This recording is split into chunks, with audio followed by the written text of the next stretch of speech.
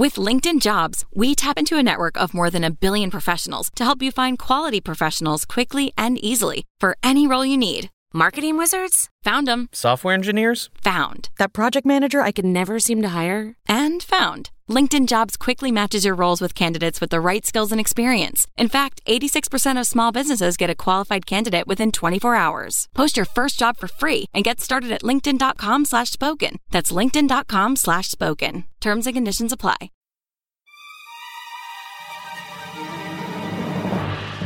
And just then Craig shows up and he's like, hey guys, so what's up? And he starts drinking his juice and she's like, did you get my dad fired? And I just wanted him to drink the juice for the rest of the movie, just so he didn't have to answer that question. Craig, you're eventually going to finish the juice and have to answer the question. Okay. Spitting it back into the glass? You're spitting it back into the glass. I'm really thirsty.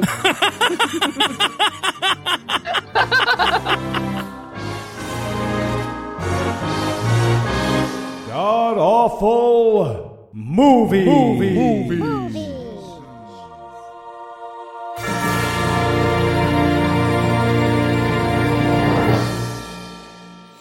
Welcome back to the Gamcast, where each week we sample another selection from Christian cinema because my wife won't be satisfied until I have genetically engineer an actual Baby Yoda money. I'm your host, No Illusions. Heath's going to be unable to join us today, but sitting 900 miles to my northeast is my bad friend Eli Bosnick. Eli, how are you this fine afternoon, sir? I'm fantastic, Noah. Valentine's Day-tacular! And what could be more romantic, honestly, than, well, I've got an intro written out. Let me just go ahead and read this one.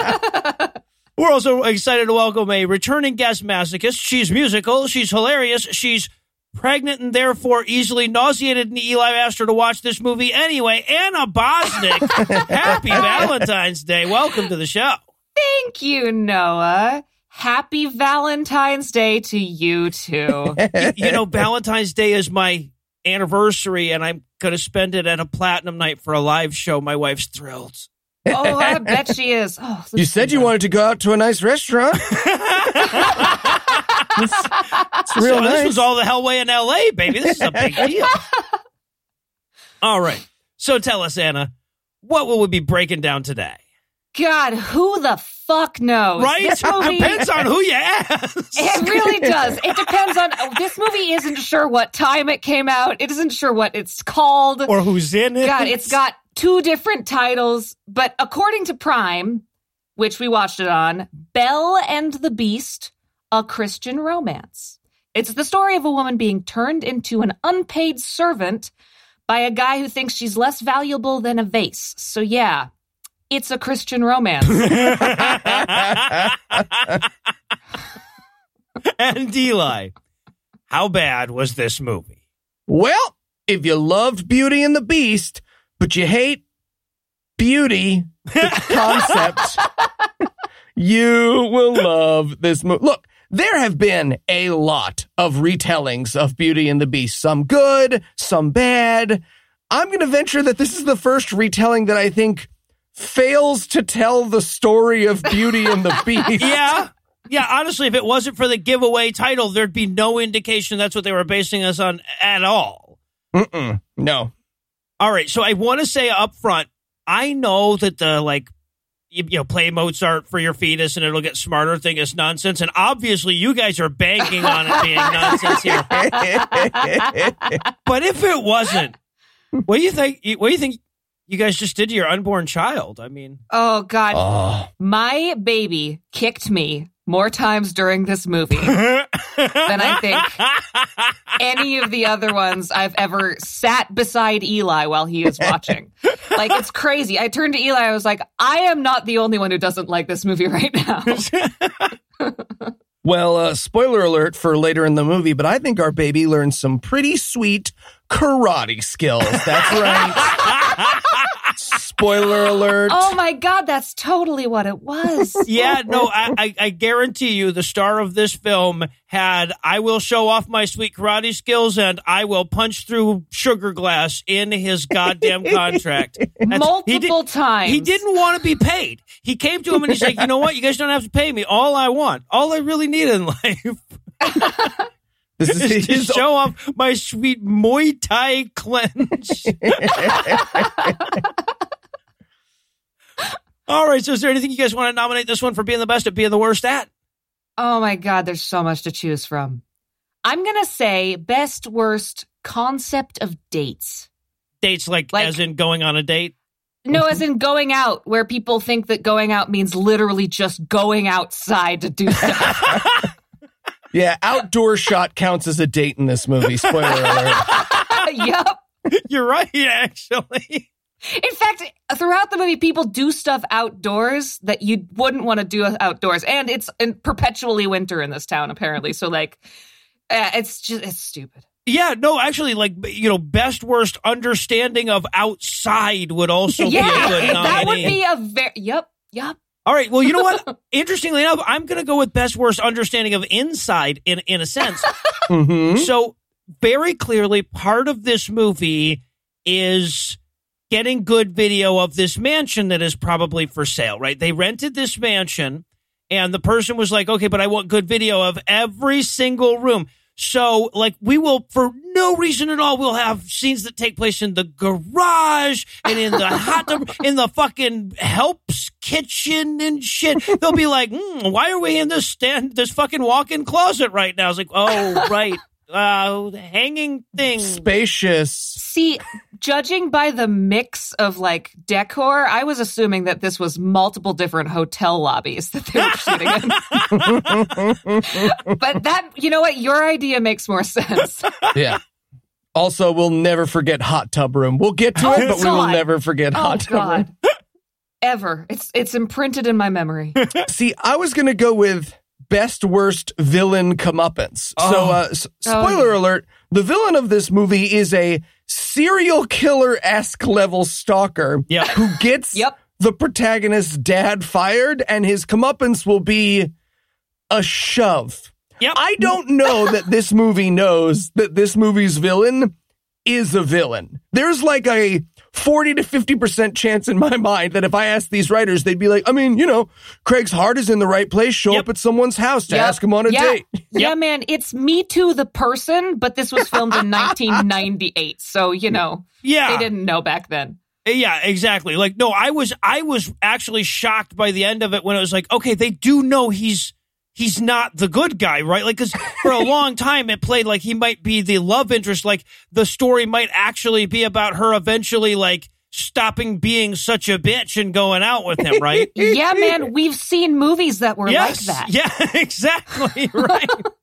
235 Christian movies later, you never assume the weird guy who shows up at your house is the bad guy. Yeah, right. That's amateur talk. It's not the love interest.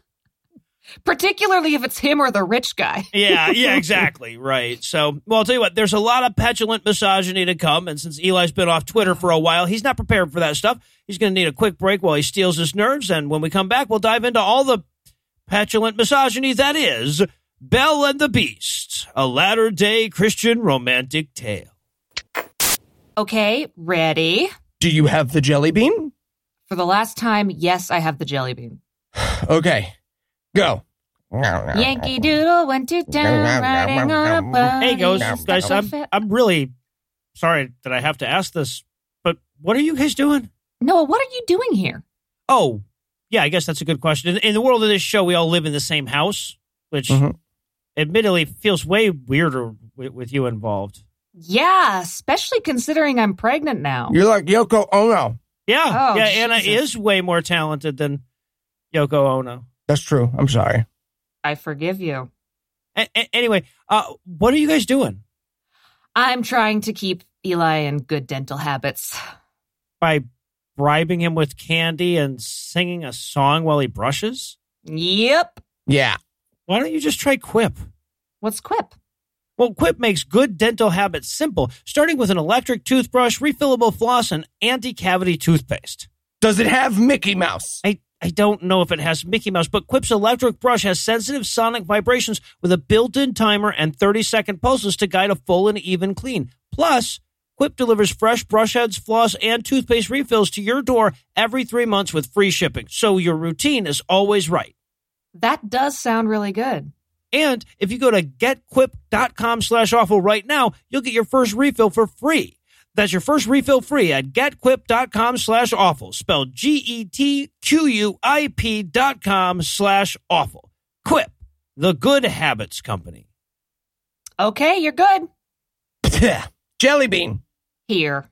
Yuck. Mint again. Doesn't that kind of defeat the purpose of brushing? Yeah, it would if it wasn't just frozen toothpaste. Oh, that's smart. Yeah. Mint again. All right, everyone. Welcome to the first writers' meeting of Beauty and the Beast, a Christian romance. Or Belle and the Beast, a Latter-day Tale. Yes. Or Belle and the Beast, a Latter-day Tale, in case this movie thing doesn't work out. Either way, hit me. Hit you? Not physically, like with ideas for the movie. Oh, okay, yeah. I mean, it's just the story of Beauty and the Beast, right? Right, totally. Well, I have seen that movie. So someone else can go first, I think. You know what? I've also seen the movie so many times. So many. Someone else. Right, yeah. Someone else should go first. Just that isn't me because I've seen it Wow. Yeah. so much. Seriously? Okay. So it's about this girl. Who's Christian? Helping. Yeah, she's Christian. Yeah, she's Christian, sure. And her father is kidnapped by a prince who's been turned into a beast. Which in our version will be extorted by an ex-alcoholic. Mm-hmm. How are those two things similar? They're both mean. They are both mean. Yeah, both mean. Jesus. Yes. Lots of him. Anyway, so they fall in love, and this guy from the town gathers up a mob to kill the beast. Oh, wait. In our version, who's the guy from town? Oh, so his name is Gaston, and he's super pushy and gross. Yeah, it sounds to me like he just really likes Belle. Yeah, I mean, really, why was Belle wearing that anyway? Great point. That's a great point. Again, what? Never mind. We'll figure it out. Yeah. Anyway, at the end, she kisses him, and he turns back into a human. Christian. Great. Okay, well, that's our movie. Now, on to serious stuff. What's our third backup title in case this doesn't work out? Ooh, how about please, please, please, please watch this? I Oh my love God. it. And we're back for the breakdown, and we're going to start off with a logo that makes you just instinctively think, oh, this app is going to suck. Wizen Quest, motherfucker. Oh, brought to you by the fact that 2/3 of Amazon Prime is just verbose YouTube, right? Yes, it is. Oh, yeah. God, we're like by the logo I've already given up, and then the music starts. It's so goddamn boring. Oh, my Ugh. God. They were trying to go for the actual Disney movie music or something like it, because it's like this little piano line that sort of kind of sounds like the music from the beginning of it. It's not. How dare they? Basically, how dare they try to imitate that award-winning fucking soundtrack? Yeah, it's the Chinatown Gucci knockoff of that soundtrack. Yeah, Yeah, exactly. with not even a real piano. With just like a piano track on a keyboard. Right. Yeah. Oh. Ugh. Ugh. All right. So we start off. We got this narrator, right? Because we desperately have to tell people that this is a Beauty and the Beast retelling, otherwise they wouldn't notice. So we start off with this narrator going like, once upon a time, there lived the prettiest girl in our Christian acting class and a guy who had a pretty good set of abs on him. So we made a fucking movie. By the way, this is accompanied by the drone work done by Kobe Bryant's helicopter pilot. Oh, God, They're very much going for like sweeping views of Utah or wherever the yeah, but it's just nauseating. Yeah, it's exactly. dropping and flying up, hits a tree. We watch them fish it out. Also, just want to say we get a vision of Belle's car here. Belle, exact same car as Heath Enright. Just saying. Just saying. Yeah, and this movie originally was made in 1998, and they're like, there was a beautiful girl named Belle. She loved her family, she loved God, and I gotta say, anybody named Belle in the 90s Any family that named their daughter Belle in the 90s does not deserve their daughter's love. Yeah, it's a rough one. So, yeah, and so we introduce her, and yes, she's very Christian and loves Jesus a ton. And then we introduce this angry rich guy who everyone in town, he's so angry and bitter that everyone in town calls him the Beast. Yeah, and in between that aerial shot and this shot, someone has slathered the lens in Vaseline. Yeah, this is the first hotel lobby shot that we get. Yeah, the first of many. Oh, many. All right, so it's time for us to meet the Beast, and he's bitching at this poor old lady that he has. She's his maid, cook, servant. Mom. Yeah. Yeah, right. Who is either Mrs. Hagen or Mrs. Haywood. I think it changes throughout the thing. It's Mrs. Actually, it's neither. It's Mrs. Haygood. Haygood? Yeah, at least Okay. according to IMDb, that and the All credits right. at the end, it's Mrs. Haygood. And he's like, immediately, like with the very first scene of the movie proper, she slides him over what looks like a pretty damn good breakfast, and he just goes, that looked like an awesome breakfast. It had- That made me like, I need bacon right now when I saw that. yeah, right. It had like, there were 4 slices of bacon, there was some fruit with some like compote shit going on over here, there was some eggs. It looked great. He goes, what the fuck is this? I want this. And then he storms off. Yeah, he eats like a 2-year-old just loading up on carbs. He literally wants a bag. He's like, no, don't want protein, want Cheerios. Honestly, don't want X, want Y. It just completely sums Yeah. up his entire Act 1 character. Mhm. Yep. Also, the clothes in his closet are brought to you by the designer from Night at the Roxbury, it seems. There isn't a fabric in this guy's closet that does not shine. Nope, not at all. I just, because he keeps, like, throughout the whole movie, he keeps bitching at Mrs. Haygood. I wanted so bad to find out, like, the Act 3 twist is that's his mom. You know, his last name is Haygood, but no, it's, anyway, yeah. So, and like and they have to do this like 4 times so that you really get that he's an asshole, right? So she's like, here's your breakfast. She's like, well, here's your newspaper. She's like, fuck you. I don't even like this paper. She's like, just a reminder, the fireplace repairman's come by. Fuck you. Why would I want to know about my fireplace? Right? Like over and over again. Yeah. There's also this amazing moment as he exits the scene where she goes, oh, Eric, what do you need solitude for? And I wrote in my notes, me to Heathen, right? All right, so now we're gonna cut in to a dentist office where we meet 2 women, one of whom is the girl from Passage to Zarahemla.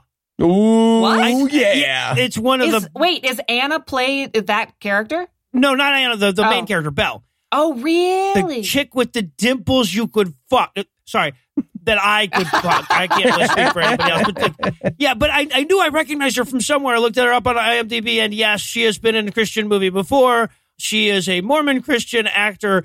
And yeah, we first met her when she was like 16 or something, playing the love interest in Passage to Zarahemla. Oh, my goodness. Yeah, and hey, I'll say it. Her career has gone exactly the same hill. Yeah. Not uphill, not downhill. Straight hill. She invents the straight hill career. It was a plateau. Yeah, no, we and I think it ended after this movie. Oh, wow. So this dentist's office, all right, they are dressed like dental hygienists. This is the first where I'll be like, okay, cool. She's got, but they're talking about her doing homework tonight. So like, okay, cool. So she's going back to school to maybe become an actual dentist instead of a dental hygienist, right? Because she must have already had some medical training if she's a dental hygienist. I will be wrong about every assumption I make about this woman. Oh my God, her educational pathway is so baffling. It makes no sense. She must be like 34 and have had 7 false starts and shit in her career or something. I have no fucking idea. She's got like a Cecil level education. It's weird. And by the way, and just when you thought that this Christian movie was going to pass the Bechdel test, the 2 of them are just talking about, oh, you sure work very hard. And yeah, I'm going back to school, blah, blah, blah. Then at the very end, they reveal that the entire point of the conversation is that one of the girls' male cousin is interested in the other one. Yep. So, yeah. Yeah, she's like, please go on a date with my cousin. He could tie his shoes and everything. But she is not interested. No. Nah. She is not. And by the way, this is quite literally all that these two characters will speak about is, do you want to fuck my cousin now? It's like a new Verizon commercial. It's all anybody wants to talk about with Belle because she's like, oh, yeah, no, I got homework. And they're like, why would you want an education? You have a vagina. Fill it. Yes, Like- right. Right. And that is virtually every character's assessment of her upon meeting her. Yeah. Yeah. All right. So we cut over back to Rich Guy. He's at his house. There's a guy there fixing his fireplace, and he's yelling at his assistant, who he then fires. Right? He's all angry at her for fucking up the big thing, the businessing. Yep. Right. And they do that weird movie trope where it's like, you're fired. You can't fire me. I quit. And I have never understood that in movies, but he has the weirdest take of it at all, where he's like, I'm not going to pay you for the last few weeks because that's how quitting works. Yeah, he acts like we were talking about before, he acts like a grumpy 2-year-old. Like he is seconds away in the end of the scene from stamping his feet and holding his breath. Yeah, exactly. Okay, so she storms off the assistant. She gets fired or quits or whatever, storms off. And then, just then, the poor fireplace repairman accidentally knocks over a vase. Oh, see, at this point in my notes, I'm like, well, luckily electricians tend to have insurance for that shit. I mean, I was a fiddle teacher. And Right. I was covered for breaking something in someone's fancy Right, penthouse. yes, So like, exactly. oh yeah, it'll be fine. He'll just do this. But oh, little do I know. No, not in this. They don't have shit like that in this universe. No. Apparently, because Eric immediately screams at him, do you know how much this is worth? It's worth more than your life. And I just wrote in my notes, I measure stuff in lives. Yes. This vase was worth more than the lives of mere mortals. Well, then why'd you have it just sitting on that fucking pillar, you idiot? So, and then because again, this movie, this insurance-less universe that they live in, I don't know what the fucking rules are here. He goes, I'm going to call your boss and get you fired for knocking over my vase. Like, that is not how any fucking job works. But everyone in the movie will act from that point on like, well, yeah, no, he does have that right. He can invoke the get you fired for breaking his vase card at any time. It's true. Yeah, and at this point he says, well, this is broken now. I had gross breakfast. I fired my thing. I've ruined my day. It's all your fault. Yes. he also Yes. threatens to call the police, and I really wanted that to happen. Just like, hello, police. Someone here accidentally broke something of mine? What do you mean, stop calling here? I am not a tattletale. You're a tattletale. I'm a very supposed to sell fancy- me the toothbrush at the price that's on the box. Didn't have a receipt on it. That means it's free. What I love, too, that the way that they set the stakes up for this, he goes, I'm going to call your boss tomorrow morning and have you fired. He's like, why not? Just Why not right now? Because it's obviously this is working still hours. light I'm outside. working. So I've got a busy day today, but tomorrow between 9 I'm and gonna pencil that 9:30. in right now. All right, so okay. Then we cut to what we eventually realize is that guy's family, which includes Dimple Girl Belle. And that's how stupid this fucking movie is. I had her down as Dimple Girl because I've forgotten the character's name. She's in the title. Anyway, Belle One is... of the titles. Right. Thank you. One, but not the other. So, yeah, she is the oldest daughter of the fireplace repairman, and he also has 2 younger kids. So we're meeting all of them. But at first, we think that she's the mom. I had to delete so goddamn many notes when I realized what the dynamic of this family was. Also, I just need to point this out. Someone appears to be making tea in the background of this scene at the full volume of anything else in this scene. Yup. Oh, I have a lot of audio notes as we go forward. Yeah. Oh, yeah. Someone might as well just be saying, Lou, not controlling the Foley stuff. Not controlling the Foley stuff is my favorite stuff. Well, we also meet her younger siblings in this scene. And I don't know why this is a universal thing in all bad movies, let alone Christian movies. It's the younger brother always hates his older sisters. Oh, yeah. Mm-hmm. Always. And this one, who appears to be like 14 years old, is doing like stupid stuff like, hey, why are you copying yourself? Why are you hitting yourself? Like, it's this movie doesn't understand how ages work. His entire personality is, why are you repeating me? Yeah. Right? Yeah. That's his entire goddamn, everything that he does in the film. It's 2 out of his 3 lines. Yep. All right. So then Dad explains to his oldest daughter that he's going to get fired because the guy's going to call tomorrow morning about the vase, which is how things work in this universe, right? Yeah, over dinner, which appears to be red Jell-O. It really did. It's a Christian thing. They love that stuff. Yeah. They put so much shit in their Jell-O, those Christians. It's so fucking weird. They probably just have, that's like, let's have hamburgers, and it's like encased in red Jell-O. I mean, Yeah. Cabbage and shit in there. Yeah. Jell-O hamburger. All right, so then Bell says that his 25, 23, whatever-year-old daughter says, I'll tell you what, Dad, let me see what I can do. I'll go over to that rich guy's house tonight and see if I can save your job.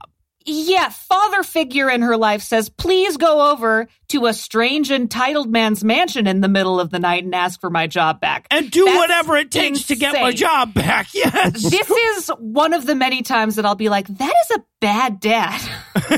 Right. Well, this is one of the many times that I will say, this is a porn setup. Oh, definitely. Many times that we will say that. Right? Like in any other movie, like that would just be code for she's going to go over there and blow him.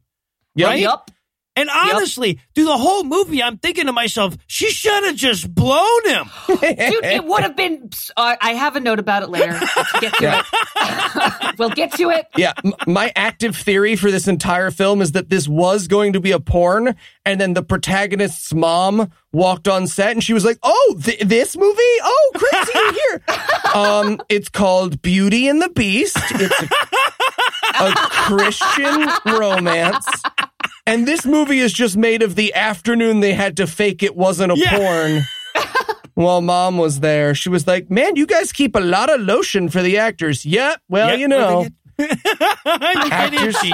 You get real itchy, Ma. All right, so, yeah. All right, so she drives back up. She goes over to the dude's mansion. She goes to the little buzzer thing. She goes to the gate, and she's like, yeah, I would like to bother the head of the household at 11 o'clock at night. You don't know me. And she's like, yeah, come on in. Yeah. First of all, the housekeeper is there at 11 o'clock at night, so she must be a live-in housekeeper. And second of all, she just let a stranger on the premises who has a perfectly valid motive for murder. What I don't understand, what's the point of a security gate if you don't know me, but I'm here to talk to your boss is what it takes to get in? Just save yourself the money. Yeah, right?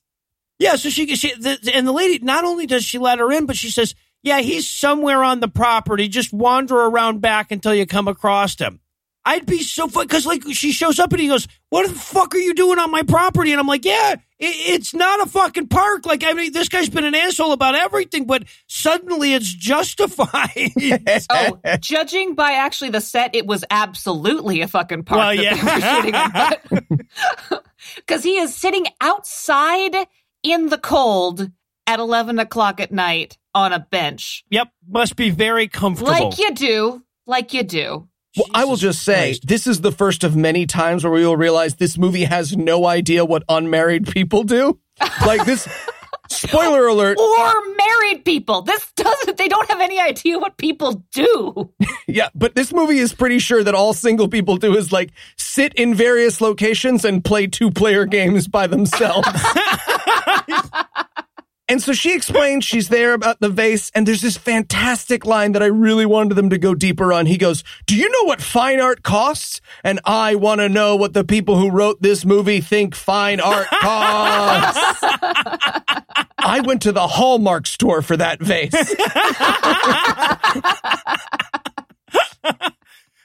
They only had that one at the Cracker That was Barrel. it. That was what they had. That was the nice one. I love, okay, here's my reading of this movie, and this is so much more fun than this goddamn movie's reading of itself. she went over there with the intention of just blowing him. Mm-hmm. He didn't get it. Right? So he's like, all right, fine. If you want to save your father's job, then you can be my new assistant and you will work for me unpaid until I feel that the debt has been paid. And that's the plot of the movie. And I would love the idea of like, it just being like, she's like, I just thought I would fuck you. Oh, this would have been so much simpler. It would be over in literally 5 minutes. So much better. All right. But so he sentences her to be his butler.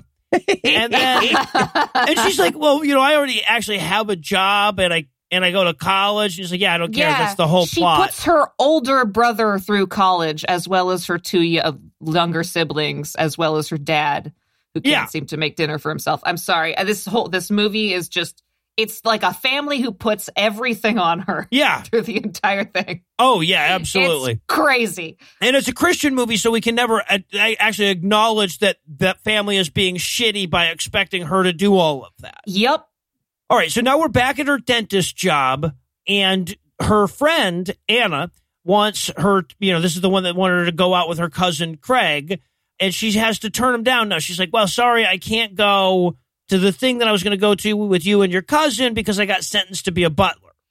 Yeah, she's like, it's a long story, but I was basically sold into slavery because my father doesn't work for an employer with insurance, and now I have to work off the price of this priceless vase, which would probably actually be so much easier if you just fuck me and be done with it, but instead I'm going to do about like 6 months worth of emotional labor for him and teach him like basic kindergarten social skills and probably get Stockholm Syndrome from him at some point along the way, Like you do. Like you do. So, and then, and this is where we first meet Craig, right? The cousin that wants to date her. The fact that the cousin looks like Gritty is a downside. See, I had Craig as poor man Steve-O, but that says a lot because Steve-O is poor man Steve-O. Yeah, exactly. Yeah, no, so she says, yeah, I got to go. I've got to do my secret slave job now. And he walks in just as she's walking out, and he goes like, was it something I said, or is it just the fact that my face can only be described with insects references? It's weird because what he said was, hey. Yeah. What you said is hey, right. So probably not something you said. No, it's the way you look, man. It's your visage. It's your whole thing. So yeah, okay. She shows up to be an assistant at the Beast's house. And I just want to say, this is a quote-unquote mansion, and if reviewing 235 Christian movies has taught me anything, it's the terrifying idea of what Christians think nice and fancy mean. Yeah. Yeah, she's greeted by the housekeeper, who looks like every single woman I've ever met at a church gig. Yeah, it looks like somebody that calls everyone dearie unironically. Yeah. Yep. Shows you where the coffee is and where to stand. Yeah. Yeah, so this was a Mormon production. There was no goddamn coffee, but yes. Oh, I don't think it was a Mormon production originally. I think it was a Christian production originally, and then it turned into a Mormon when they realized they couldn't fucking sell it in 1996. Yeah, Mormons think they're Christians. It's a weird... Re-released under A Latter-day Tale in 2007. I know this because I hate myself, apparently, and I had to figure it out. Oh, also, the guy who plays the Beast, he's in a band, and he has there are multiple... music videos you can watch from his band. We watched a lot of Roddy Punchy Man is in a band? Mm-hmm. He's in a band, and some of them have plots. They're really, really bad. It's amazing. Like, one of them, he's a fashion photographer. Anyway, it's like this whole thing. Sorry. I digress. All right. Do yourself a favor and look up Matthew Reese on YouTube. Would we call it a favor? So she shows up at his thing to be the assistant. They have the argument about whether her name means beauty or the thing that goes ding-a-ling-a-ling when you shake it. It's everything about this is so fucking stupid.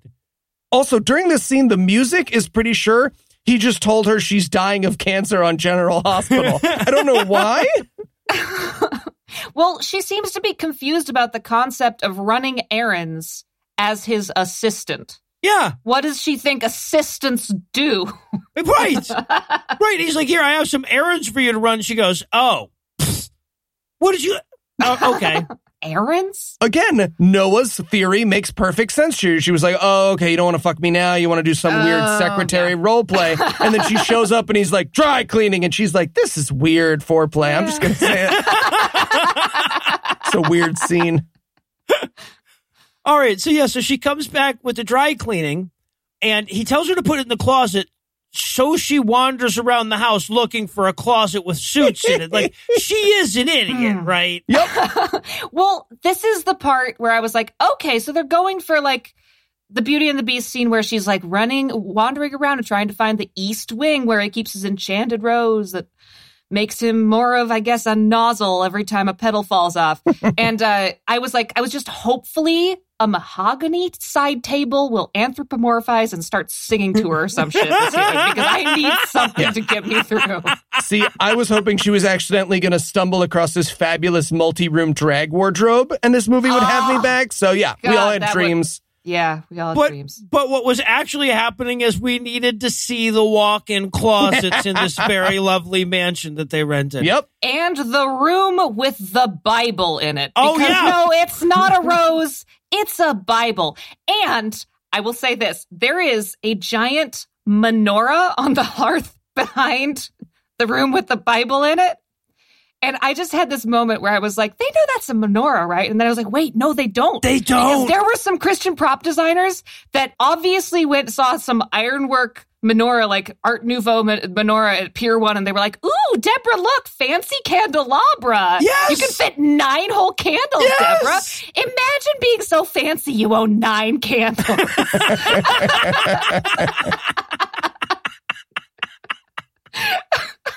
I was thinking of the same thing as I saw. I was like, they don't even know, do they? They're all the fucking way out in Utah. They have no goddamn idea. I was like, please let the menorah start singing. But also he wants a bagel earlier instead of his breakfast, and there's a menorah. I'm like, what if he's Jewish? What if this is like a... Got an Ebenezer Scrooge situation going on? Yeah. Absolutely. I had a whole fan theory that didn't play out, and I'm really sad it didn't. And okay, so she's looking around trying to figure out where to put the suits, and then he catches her, just poking around his fucking house like she just won it in a raffle or something. And he's like, hey, Mrs. Haygood was here. I was on the phone, but you could have asked her where the fucking suits go. She lives here. She's the other person in this house.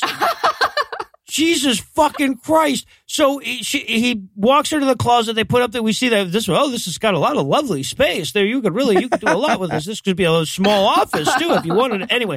So then they go back downstairs, and I don't know, sometime later, Mrs. Haygood comes in to tell him that she's baked pie to cut the tension, I guess. I want a Mrs. Haygood in my house. And I love this scene because Eric is trying to be an asshole, but like his character doesn't work for it. And she's like, you want some pie, dearie? And he's like, fuck you. Oh, yes, I would like some pie. Sorry. Normal. Well, I love it because in the background beforehand, we just watch for a very long time Belle very suggestively licking these envelopes, thinking like as though she's saying, no, see, what I had in mind is that I just blow you when I came over here. I didn't want to get sucked into a goddamn 70s sitcom premise, but okay. But at the same time, he's like, ooh, pie. And she's like, fuck it, never mind. I wasn't even putting anything in these envelopes. Never mind. So I so wanted to find out later, like to find the twist ending is that Mrs. Haygood's dad broke a mirror in that house when he was hanging drywall 40 years ago or something. Well, we don't get that. Anyway, but she's made them pie. Yep. And he's like, organize my books and don't talk. Reading. All right. So anyway, she's working for Eric Moore. Right, we have to see what a dick he is. He's like, go get me a phone number. And she gets the phone number and he goes, this is the wrong phone number. And she has to go get another one, right? Well, yep. He says, no, it's a different one. It's on the credenza. Yeah, I could have sworn he said cadenza. And I rewound it and I was like, what the fuck is that? Like, yeah, bud, maybe it's in the giant solo in the middle of the symphony. I was like, sure. But I rewound it and I was so disappointed. It was. You got it right. See, I wanted him to keep naming more and more obscure furniture that the number could be on. He's like, no, the cravat hanger. What are you doing? The ottoman. No, not that ottoman. The Swedish ottoman. The new Dutch one. I would just like to thank Google for weird furniture resulting in lots of words I could use for that joke. Oh, just good to know. Oh, also, this is where we first see that he likes to play basketball by himself when he's not oh my God. Sitting out in the cold. I wanted him to be doing the announcer voice also and like the sound of like, she's going, wow, the crowd goes wild. Yeah. Yeah. And they just like has to like run off into the bushes and get it again so he can do it. All right. So now we have Belle at home. She's studying in her Bible when Insect Man shows up to see if she'd like to go on a surprise date. Does that work? Surprise dating? That seems like a dumb fucking idea. This movie seems to think that well-intentioned guys will just show up at your house being like, hey, want to go out? Yeah, that's how they seem to think it works. Yeah. So he says, you want to go out for ice cream? And she plays along. She's like, yeah, sure, I guess I will go with you for ice cream. Yeah, I'd like a change of pace. What going out for ice cream means in this guy's head is going outside to the porch and, have some Ben & Jerry's that I already went to the store for. Yeah, I picked out your flavor. You don't even get to pick out your own goddamn Ben & Jerry's flavor. Yes, I didn't even give you the choice of the two that I had.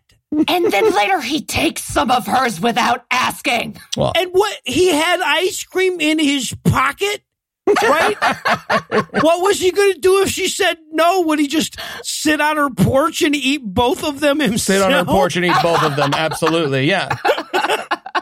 See, it's episodes like this where we need Heath on the line to tell us what he would have done in this situation. Sit on the porch and eat both of them, I can tell you. Or just go inside to eat your ice cream. There is snow on the ground. Yeah. Why do you want ice cream in the fucking snow? So and stupid. also, I got to point, this goddamn actor's hairline is receding so fast that you can tell, like, between scenes, it's receded further, right? You can see it happening. Yeah. He just gets a tattoo of 4 hymns on his forehead. Our listeners say, but guys, it's a pretty good deal, man. All right. So she shows back up at the mansion for work, and Mrs. Haygood says, and this is Mrs. Haygood will do an awful lot of this. Like every time Belle asks for him, she'll say like he'll be in a different room, right? So this time she goes, "Oh, you'll find him in the hot tub room, dearie." She says the spa room. Oh, the spa room. That's it. Yeah, exactly. Oh God! And by the way, the people who made this movie think a spa is just a room with a hot tub. And also, by the way, like not a room that seems like a hot tub should go in it, like a fucking library that you just set a hot tub in the middle of. It's so weird. Literally right next to the library that you know what's good for books? Steam. Hot water. Yes. Hot water, having water around, real good for books. Anyway, so like you'll go find him in the spa room, and I was like, Eli, this is the longest intro to a porn you've ever made me watch.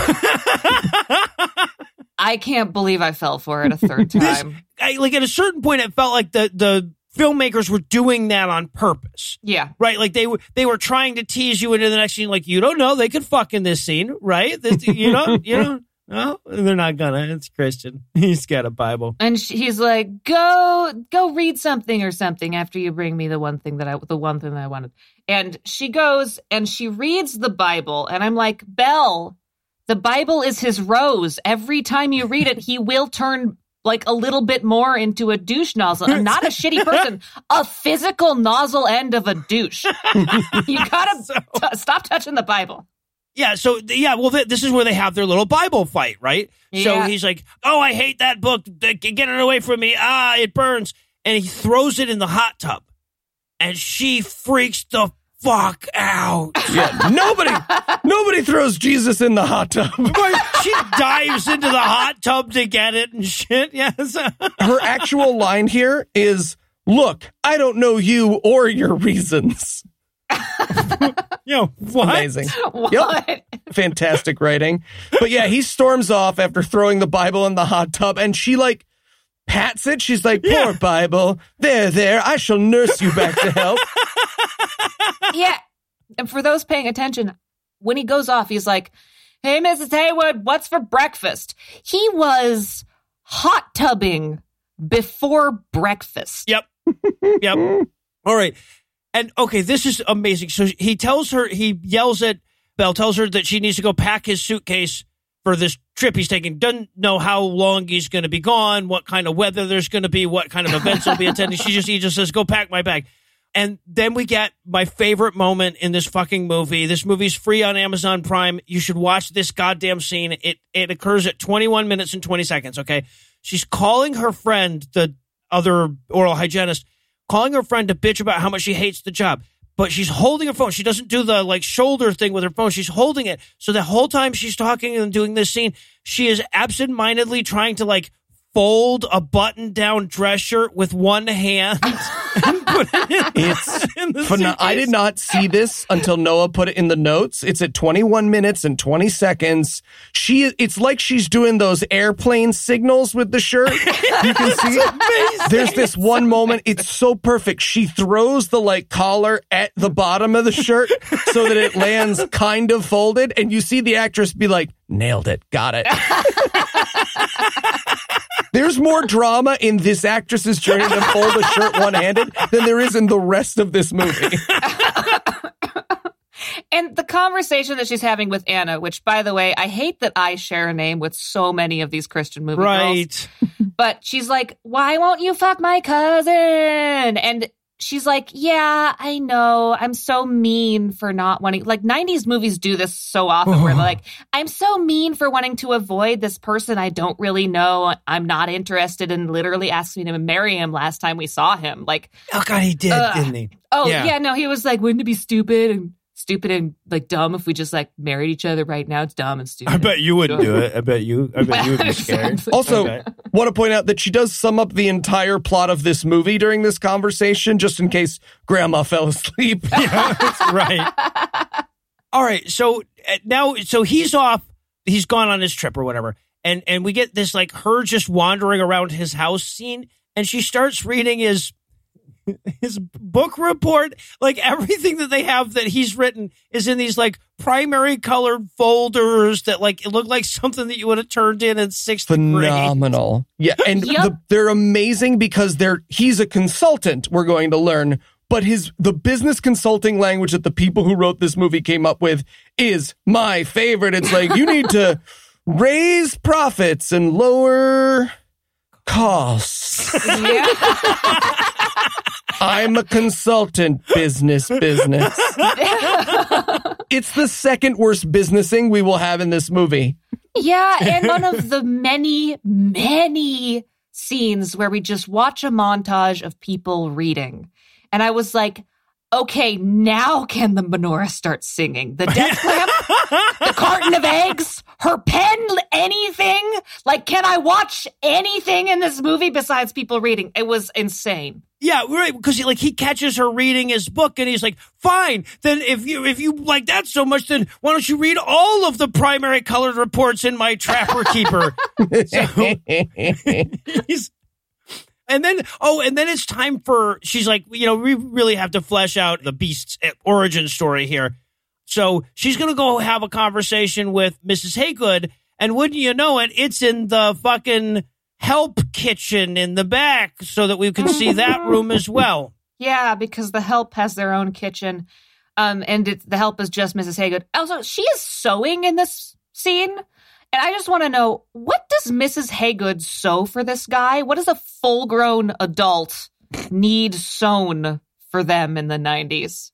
I'm imagining that she's like fixing his stuffed animals, but my issue with the sewing machine though was that they did not turn it the goddamn fuck off during the conversation. So the entire time we can hear this fucking goddamn sewing machine in the background. So, and also, by the way, I want to push back on this fucking movie trope that they're gonna reinforce in this scene, because like this is the part where we learn that he has the dark backstory and his wife died and blah blah blah. Some people are just assholes because we've chosen to be that fucking way. Okay, we didn't have to have somebody didn't have to die or anything. Like, don't try to fucking fix us. We've decided on this. Yep. Yeah, it turns out he is actually a Christian. He's just giving God the silent treatment. Yes, yes. Because God killed his wife. Well, yeah, and I love too, Mrs. Haygood said his wife died in an accident, and I was like, oh, right, and then he tried to make God's daughter into his butler, but he wouldn't do it, and then he's been bitchy about it. I get it now, okay. All my notes, by the way, for this are just, for the love of all that is good in the world, please turn off that goddamn sewing machine. I will become a Christian at least for the duration of this conversation if you shut off this goddamn sewing machine.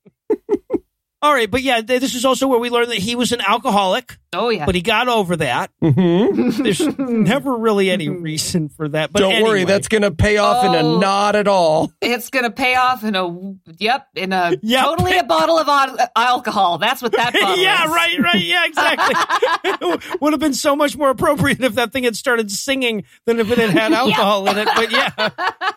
All right. Well, I'll tell you what. The writers here have literally checked off the last thing on that Act 1 to-do list in the How to Write a Screenplay worksheet. So I guess we can pause for a quick break, but we'll be back soon for even more Beauty and Belle and the Beast, the romantic tale retold Christianly.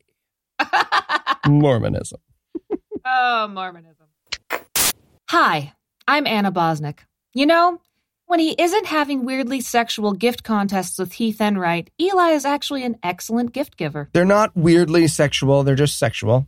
But he's also impossible to shop for. What? That's not true. Impossible to legally shop for. That is fair. That is a fair piece of feedback. That's why there's Box of Awesome from Bespoke Post. What's that? Bespoke Post sends guys only the best stuff every month, so whether you're looking to commemorate an occasion with a champagne saber or toast perfectly aged winter cocktails, Box of Awesome has you covered. Ooh, tell them about the light bulbs. That's right. Dim was one of the Boxes of Awesome they sent us. It has a cool, smart lighting system and 2 white ambience light bulbs. I could turn them off on my phone. To get you started, take the quiz at boxofawesome.com. Your answers will help them pick the right Box of Awesome for you. They release new boxes every month across a ton of different categories. It's free to sign up, and you can skip a month or cancel anytime. Each box costs only $45, but has over $70 worth of gear inside. Wow, $45 for $70 worth of stuff? But it gets better. Get 20% off your first monthly box when you sign up at boxofawesome.com and enter the code AWFUL at checkout. That's boxofawesome.com, code AWFUL, for 20% off your first box. Box of Awesome, because you can't buy Heath Doesn't Get Any Grapes for Christmas. You could try. No, you can't. Hey, Belle, what's up? Oh, hey, Candace, not much. Got plans for the weekend? Well, I was gonna maybe Because my cousin's in town, and I was thinking maybe the two of you could, go out. Oh, no, thanks, I'm good. You sure? Because he, really likes you. You know, I get his texts and his emails and that lock of his hair he sent me. No, yeah, I get Greg, such a romantic, old-fashioned. Yeah, anyways, not interested, sorry.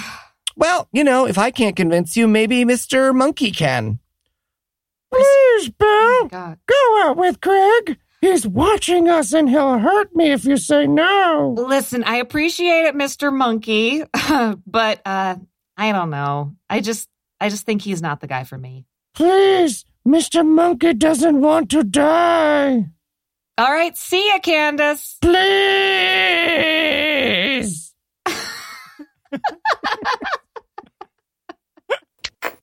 And we're back for more of this shit. We're going to rejoin the action with Belle asking if she can work even more for free when she gets home, right? Because she's reading the reports and she's like, I didn't get done with all of them. Can I take them home and do even more work for you for no money?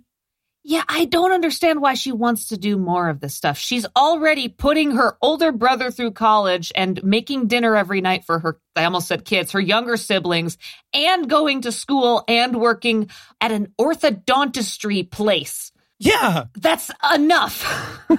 One would think, yeah. So she's back home and she's reading through the reports, and Craig calls to see if she wants to go out on a surprise date with him again. I wrote in my notes, Craig is outside in a tree jerking off to her through the window. Of course, as a joke, but it turns out, yeah, he's actually asking her this from out front of her house. Yep. Yeah, so far he's asked her out for ice cream, which meant Ben and Jerry's on the porch. Right, yeah. Like pocket Ben and Jerry's on the porch. What does he think going to see a movie or going out to eat means? Like, no, I don't want to eat cold takeout in your truck or watch YouTube videos on your phone. That's not what I want to do right now. Yeah, exactly. He's got a fucking Blockbuster rental sitting on the porch. He's like, we can see it from here. You know, if you hold up the tape, you can see the whole thing. Yeah, and look, and because her sister comes by and her little sister comes to her, she's like, "Hey, did you shoot down that boy that was calling?" It's like, she didn't shoot him down. She asked him to plan something with more than 6 minutes notice, right? Less because he's outside right now. Yeah. Yeah, he's a boy. Why aren't you fucking? I don't understand. This little sister's quiz round gets weird. She's like, "Oh, was that Craig? How does the clitoris work?" All right, this is Kelly. Kelly is my favorite character. And also, by the way, Kelly is the best actor in the goddamn movie, right? She's the only person who seems like she belongs in a fucking movie. Mm-hmm. Sure. But she's talking to the sister, and she's hamming it up, and she's goddamn hilarious. And she's going she's asking her about kissing. She's like, wait, does the boy go left and the girl go right, or the boy go right and the girl go left? And of course, her sister's like, neither, you fucking idiot. You'd be facing the same goddamn direction if you did that, you fucking putz. Think it through. Think through the logistics of this. Think. Anyway, so. Yeah, girl needs better sex education. Well, yeah, right. No, this is a Utah movie, isn't it? Right. So, yeah, there's no fucking idea. She probably thinks that's how babies are made at this point. All right, so now, okay, we rejoin Eric, this time in his giant podcast listening room. Again, I love what Christians think is nice. He's watching TV on his luxurious set of lazy boy chair. They're sitting next to each other, yes. I love, so he says, you've read my reports. What can you tell me about my job? And she's like, the Oxford English Dictionary defines your job as, the writers themselves could not tell you what a consultant does beyond consults. Yeah, she says, I really liked your analysis. How would she know if she likes his analysis? She's just reading the analysis without seeing the fucking company. She doesn't know what he's analyzing. Really? You thought that advice that Wendy should start selling shirts was good, huh? Ooh. Yeah, and she's like, well, you could be nicer. You tend to just, pick them apart and tell them all the wrong things they're doing. Well, yeah, that's what he's doing. He's like a dominatrix for companies. Is what I'm Well, also, this character we've already established is going to school for, an MBA. Right, you would think that they could have her say something more than you should be nicer. Yeah, she's going to school for an MBA. Yeah, but he's like, no, you don't get it. I'm the Simon Cowell of business consultants. It's kind of my thing. I'm supposed to be all mean and angry. It's so he starts, I guess, stomping around like a fucking toddler because she was, less. She says he was mean. Right? Yeah. Right. Exactly. Slamming doors like me when Anna won't let me dress as Santa and wander the streets of our neighborhood covered in fake blood. It's a whole thing. The only reason why I want to talk about this scene is that she then walks in while he's working out, and this is supposed to be like a cheesecake shot of him sweating, but he has the machine set to the lowest possible just weight. Picking up one of those little tiny weights. It's so funny. And, of course, this scene is really here because we haven't even seen the goddamn workout room yet. The home gym, yeah. Yeah, he's got a whole gym in there. Yeah, this is one of many scenes where he'll be like, okay, I'm going to wait until she comes right through the door, and then I'm going to do like a really cool bench press or something. Yeah, right. No, I'll do a cool spin kick just to see what I'm through the door. Yeah. His first line might as well be 1 million? 1 million and one. Oh, hey. Didn't see you there. All right, so we check in with her at her dentist job. Yep. And like her friend is basically saying at this point, she's like, hey, man, this plot makes no fucking sense. Look, if your dad lost his job, if you were getting paid for all this work you're doing for this guy, that would make up for it. Like if your dad worked at McDonald's, like this whole fucking movie makes no sense. I'm a character in it. Also, just have to point out, these orthodontists appear to have an open office plan, and I am not into it. No. Also, she's touching someone's teeth. So this is one of the reasons why I was like, she must have gone through medical school before this. Why is she quitting medical school to go get a fucking business degree? Are you kidding me? This is like a good paying job. Why wouldn't she go back to school to become a dentist since she already has this? Nope, she doesn't. Anyway, sorry. No, and look, it's because what they could afford, like they had a buddy who had a friend who had access to this dental hygienist spot for them to do these shots in, right? Have her be a fucking secretary. Don't touch people's teeth if you don't have medical school. All right. So meanwhile, Eric's still businessing hard late that night.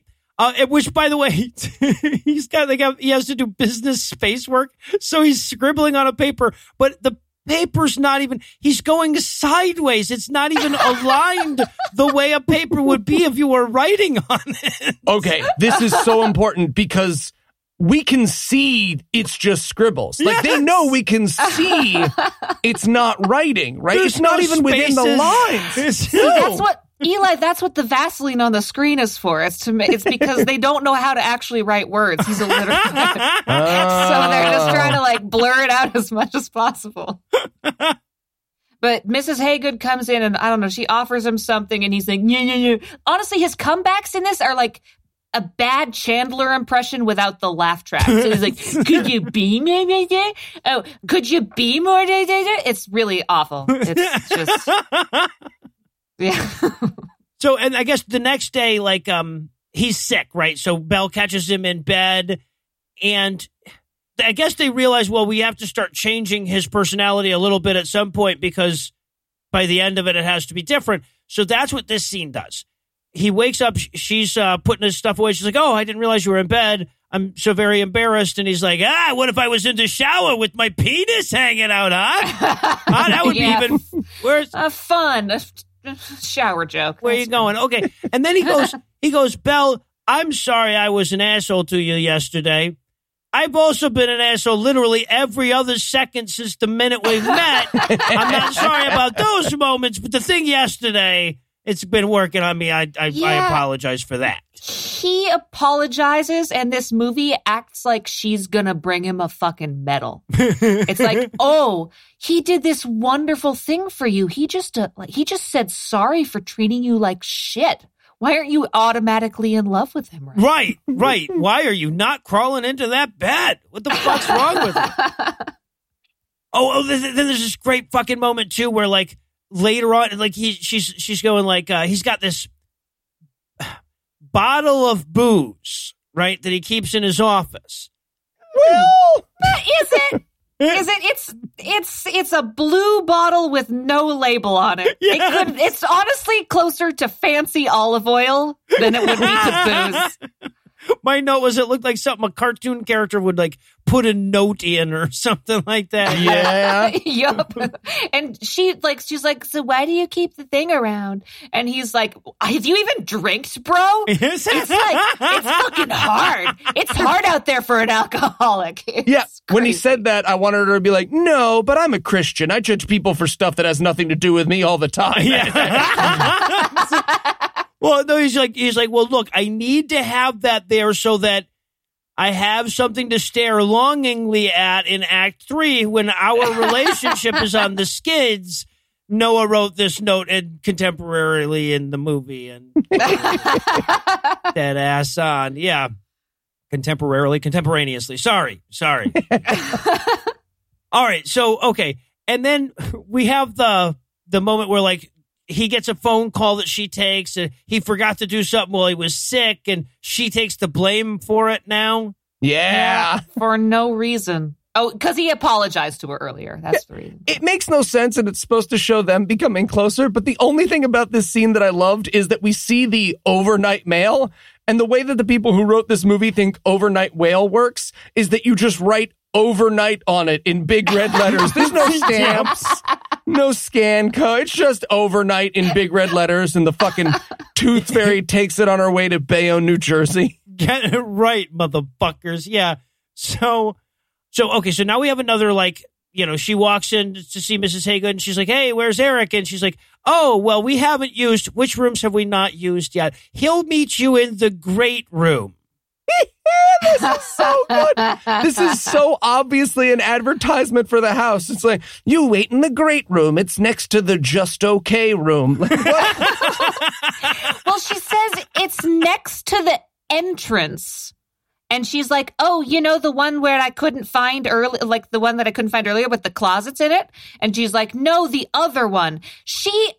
I'm confused as to what she saw that wasn't the great room. If it's, I don't know. It's fucking stupid. You know that big great room that you walk into as you come into the house? It's that one. The one right next to the entrance you've been walking past every single fucking day. Sure. So, okay. So now, so they have this conversation. He says he's like realized that she was right. He's been too much of a dick in his corporate consulting, and he wants her to look through his notes and make them less angry and harsh. Now, I would have said that he wanted her to take the anal out of analysis. That's a great joke, but they're not allowed to use it because they're going for a Christian audience here. So Sure. I will. He had her. Just to recap, he had her meet him in a different room of the house just to tell her that she's going to be doing more work for him. Yes. Like, the writers of this movie, you know what people liked about 50 Shades of Grey? All those times she was exploited for free labor. Yeah, right. God, it is. It's 50 Shades of Grey without the fucking. It really is. Exactly. It's so, Yep. All right. So now she's... Immediately after that, we have the scene where she's like been working on his reports and he wants to see what she's written. Oh, this actress miming, reading really hard is fantastic comedy. It's not as good as the one-handed shirt fold, but it's pretty fucking great. Oh, and she's doing this outside on the balcony. She's writing in the cold while standing. And wind. As he gave her a desk at the beginning of this thing. Yes. Like, there is a desk that she could be working on inside. But she's standing outside in the wind and the cold, revising reports in primary colored trappers. Yes. I have a feeling she couldn't find her way back to her desk after leaving the great room. So she just walked outside. All right, so yeah, so he's like, I want to read your stuff, and she's like, well, I'm not done with it. He's like, I don't care, I want to read it anyway. Yeah, and she's like, oh, I just wrote whatever I was thinking, after he literally snatches it from her hands. Long pause. Why do you draw little pictures of me setting myself on fire? Like, that's what I wanted. Yeah, well, all her notes are just like frowny face over here, frowny face over there, you know, be nicer, you should be nicer, why not be nicer, right? Yep. Looked for the love in his eyes. Try to come with a song in your heart. All right, so... And then he just chucks his own goddamn report over the balcony in his temper tantrum. I love how the movie makers think time works in this next set of scenes. Yep. He chucks the thing over the balcony and then goes and plays pool with himself. Yes. Yep. I now wanted every scene in the movie to begin with him playing more and more complicated games all on his own. The finale takes place. He's skating around his private hockey rink, scoring goals on himself.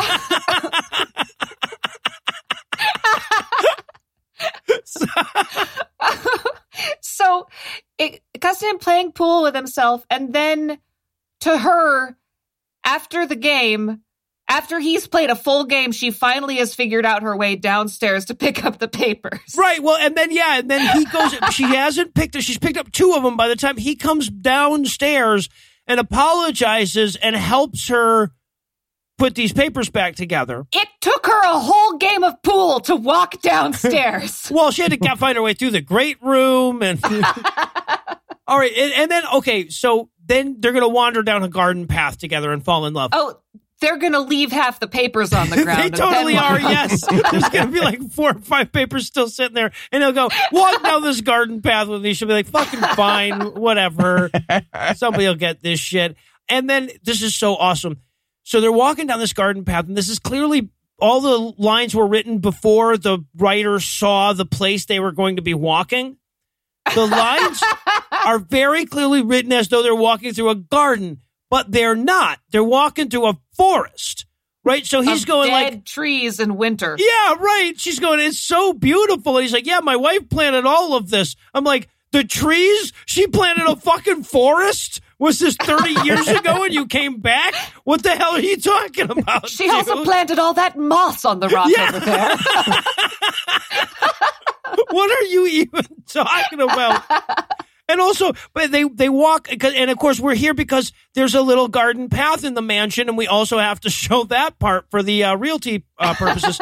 But it's really short, so they only walk like 7 or 8 steps, and then he's like, all right, I got to get back to work. I wanted to take you on this 8-step stroll, but now you're on your own. Yeah, and he's like kind of snarky at the end of it too, and I'm like, God, I really wish this was the Disney movie. Where is the point where she braids his hair and teaches him how to eat with a spoon? This is just so much business. All right. So now he comes across, it gets really weird at this point. So he comes across her doing her homework at his place. Mm-hmm. And then we end up with this helping her with her homework montage. I guess. Okay. Can we talk about the music of this montage? First of all, the music of the montage and them speaking to each other are at the exact same volume. Yes, they are competing for your attention. Yes, Also, they are. If the singer of the music in this montage isn't related to someone in this movie or in this movie, I'll eat my own ball sack. It's my promise to you. Oh my God. This is not just the worst song that exists, okay? This is the worst song that could exist theoretically in all possible worlds. It's also in this montage where we learn that her undergrad degree is a fucking English degree, which does not give you the authority to touch people's fucking teeth. Yes. She has had no medical training. I'm sorry. My notes just turned into all caps of like just, and she's going for a business. This makes no fucking sense. So she went and she got a degree, a certificate or whatever it is that you need to be an oral hygienist. And then she went and got an English degree, and now she's going back for an MBA. And after that, she's going to be an engineer. She's going to be a spaceman. What? But this montage, ooh. Well, and also, by the way, the song is not mixed correctly. It's got a very dirty, garagey sound to it that the rest of the movie doesn't have. Everything is bad about this. Oh, yeah. There's at one point where they're like showing that they're starting to enjoy like working together, and he's throwing a stress ball around and she catches it and then tosses it back to him. And I just wanted him to I wanted him to show that his anger hadn't fully gone away, and he just throws the stress ball at her and walks away. Hits her in the face with it or something. Yeah, exactly. All right. And so, and now they're even having fun together. Instead of playing billiards all by himself, he's playing with her. Oh, and that's where the montage kicks out, right? So they're not, they're two of them are upstairs playing billiards together when Craig the stalker shows up at her job to bother her. Yep, Craig is here wearing a skin suit made out of your dad. When do you want to talk to him? No, she actually meets him in the great room, which is funny. Yeah, she does. And they have Craig turned away from the camera near a bush, and I swear to God, I thought he was peeing in a bush. And he came downstairs, and I was like, oh, they've ramped up the crazy on him real fast. See, but nope. Ironically, my first note was, hey, I brought you a jar of my pee. We're all on the same lines. Yeah, right. And so, yeah. And like this movie is so very clearly trying its hardest not to piss off all the Craigs that are watching it.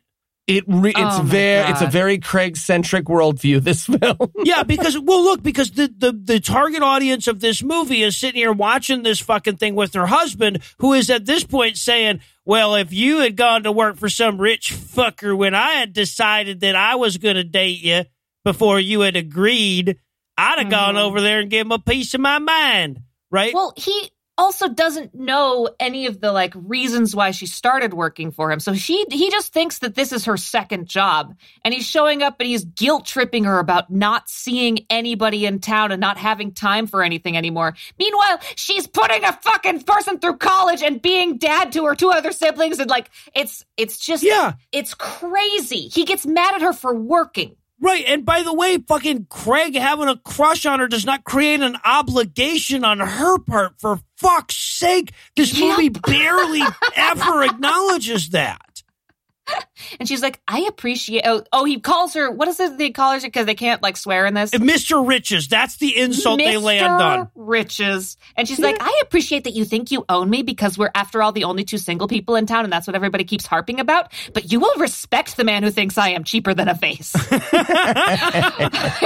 Well, when she calls him Mr. Riches, he might as well have used the N-word, right? She is... Exactly. He might as well have just thrown a Bible in a hot tub. She freaks the fuck out on that one. Yeah. Later in my notes, I write, riches is his word. You could say riches. Oh, all right. So this is so good. Then they realize that they haven't shot this. I swear to fucking God, they haven't shot any scenes yet in the 3-car garage of this mansion. So she literally catches, they have no reason for him to be in the garage. So she catches him like looking for something in his car. Yep. It's totally not him setting up, oh, I bet she's going to like look at my sweet car collection. Yeah, right. Another like perfectly set up moment for her to walk in on. Oh, don't mind me. This is my Lamborghini. But this is where he invites her to the big business meeting date. Dinner thing. Yeah. Me? A real dinner outside the house? We're not going to just eat Ben & Jerry's on your porch, are you? Because I've been tricked before. Fool me once, And so, we get a quick scene of her and her friend having the date, not a date conversation. Mm-hmm. And then he picks her up. Oh. And she is dressed for the goddamn prom, right? Not even the prom. She is dressed for a Jane Austen novel. It's like, think Regency era England, but less revealing. Like she's got a goddamn shawl on. She does. Really wanted this business dinner to be at Chili's, and she's just wearing that ball gown. Spoiler alert for the next scene, it will be the nicest Olive Garden in the town they shot this movie in. The one by the mall, the good one. Yeah, hell yeah. So, all right. So now they go to this fancy restaurant, and we meet plastic surgery's daughter. She sure is happy to see Craig there with a lady. Oh, they might as well put the women at the kids' table together. Oh, God. I had this woman as like... I imagined her showing up to her plastic surgeon and saying, "Can I have the Dolly Parton?" Yeah, right, yeah. and he says, "No. Well, no, but I'm going to get you as close as we can for $700 in that coupon." Yeah. But she approves that he's bringing someone along. Yeah. That's good. And they start, so now we have to have him having this conversation with all these other various business people, the business conversation. And it's just, they're all sitting around going like, yeah, we could fire those people. Yep, we sure could fire those people. Yeah, they would not have jobs anymore. Ha ha ha. Uh-huh. And she's like, you shouldn't fire people for funsies. Like, and then they're all like, wait a minute, what the hell is this woman talking about? Rebel, business, rebel. Also, I totally didn't care about the business talk, but what I did care about was the prop work here. They very clearly serve her a slice of cheesecake with a bite taken out of it from a previous take. She's like, Mademoiselle, this is our famous cheesecake with a bite taken out of it. I hope you will enjoy. The chef wanted to make sure it was fresh, so... It is from only the finest cheesecake factory. All right. So, okay, then we get this amazing goddamn scene, right? Because as Anna's already alluded to, going out just means being outdoors in this film. So he takes her up to this mountain thing. Now, this whole goddamn scene is shot in the fucking dark. We totally in the dark. We can see some vague black silhouettes against dark blue snow. If those people were not talking, you would not be able to peg those moving shapes as human goddamn beings. No. So they drive up this mountain, and the line is, I didn't know this was up here. You didn't know this mountain was up here. I thought... What did you think was up here? I thought it was just a mountain, not a mountain. Very, very clearly written for before they knew where they were shooting this movie. Yes, it's supposed to be like... She's like, I thought you went up 800 feet. You'd be out of the simulation altogether. It's very clearly meant to be like a lovely valley or anything. But again, we cannot emphasize enough, it is just a barren field, which they tried to hide by shooting at night. Yeah. Yep. And he's like, come over here in your Egypt and sit on this pile of snow with me in your Regent Sierra gown with no coat and talk to me about how real God is. All right, so here's the amazing thing. I figured this out, and when I say I figured this out late, I mean I figured this out just this very moment. They're sitting in front of a frozen lake. There was a lake? Right? That's what she's saying she did. Yeah, we can't tell because it's goddamn dark, but later he throws, when they come back to the scene, he throws the bottle into the lake. That's what she's talking about, right? That's okay. I didn't know this was up here. She's talking about the lake. But we had no goddamn idea because we can't see that there's a lake there because we might as well just be looking at a black goddamn screen. Well, also, I think there must be snow covering or something because I legit thought that was a puddle. Yeah, no. There is. It's completely covered in ice and snow, too. Yeah, so that and the dark. Yeah. Jesus. Oh, my God. So, okay, so the two of them start talking about they have to have the conversation about his dead wife. Honestly, when it was just them doing romance scenes, I just skipped through it. It was the same shit over and over again. I was like, oh, God, blah, blah, blah, blah.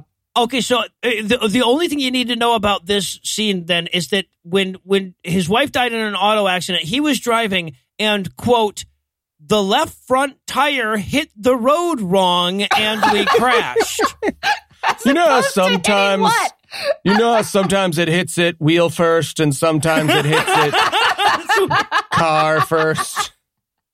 I have no idea what the fuck that's supposed to mean.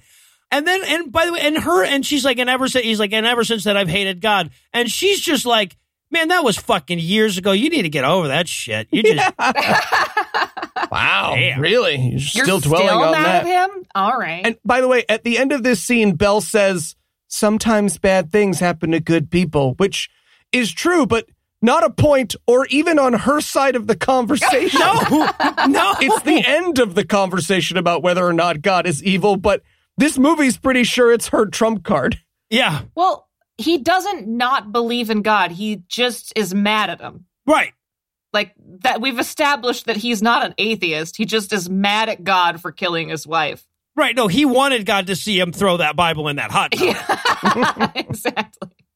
I bet they used a stunt Bible for it, right? I bet they anyway. Used a copy of Harry Potter so that they wouldn't all. Yeah. All right, so he drives her home, and they finish the conversation up with a very like, hey, you know, sometimes bad stuff is actually good stuff. What if maybe God just bumped off your wife so you could fuck me later? Yeah. Yep. Thinking out loud, just thinking out loud. I just wrote in my notes, I am very used to the I just proved God isn't real at dinner silence when you're dropping someone off. Ended a lot of dates in that very silent, polite quiet. Oh, that's funny. And we get a Bible reading montage. Another reading montage. Fun. Yeah, well, and then we get a Bible reading montage for her and a Bible almost reading montage for him. Right? Like this terrible song starts playing and he's looking at the wet Bible and he's like, this is just the end of Act 2. I can't. Not yet. No. Yeah, it's not Bible ready yet. You know how I know this is Christian music in the background, though? Because the only accompaniment in this song is piano, and they didn't bother to get a real piano for the recording. Oh. It's like the Pro Tools Grand Steinway piano mod on the keyboard. Right. Yeah, exactly. And by the way, it's Melody 4 on that as well, in case you're curious. Yeah, all right. Well, I'll tell you what. This movie needs a second to come up with a conflict, so we're going to give it a minute, but first let me give Act 3 the hard sell here. Can they come up with a variable that fits into the can they act in time formula in time? How much longer can we keep this episode going without the benefit of a plot? How the fuck is this like Beauty and the Beast? Find out the answers to most of these questions and more when we return for the exciteless conclusion of The Beast and the Bell, a Latter-day Christian tale of romance. I mean, mostly it's because I like to have the actual thing to plug into the mic. No, I get that, but it's just so much stuff to have in the studio. Yeah. Anna. Heath said I'm going bald. Don't be silly. You're not going bald. You just got a bad haircut. That's right. That bad haircut from 6 years ago. That's right. 6 years ago, you just got a really bad haircut. See, Heath, I told you it was just my haircut. What was that all about? Oh, Eli's just a little sensitive about losing his hair. Oh, why doesn't he just try forhims.com? What's forhims.com? It's a one-stop shop for hair loss, skin care, and sexual wellness for men. Really, Noah? Internet pills? Did you learn nothing from Eli's investment in the magic beans? No. Hims is helping guys be the best version of themselves with licensed physicians and FDA-approved products to help treat hair loss. No snake oil pills or gas station counter supplements. Prescription solutions backed by science. Oh, that does sound good. But doesn't he need to go to the doctor or something for that? Well, 4Hims connects you to real doctors online, which could save you hours, completely confidential and discreet. But that's going to be super expensive, right? Not at all. Dive into 2020 hair first. Right now, our listeners can get started with their first month free. Go to forhims.com/scam. That's forhims.com/scam. Prescription requires an online consultation with a physician who will determine if a prescription is appropriate. Only valid if prescribed. 3 months minimum subscription. Additional restrictions apply. See website for full details and important safety information. Remember, that's forhims.com/scam. Anna, sorry, one more thing. Heath says there's no such thing as handsome juice. Well, then what have I been giving you? That's what I said. Handsome juice? I don't want to talk about it.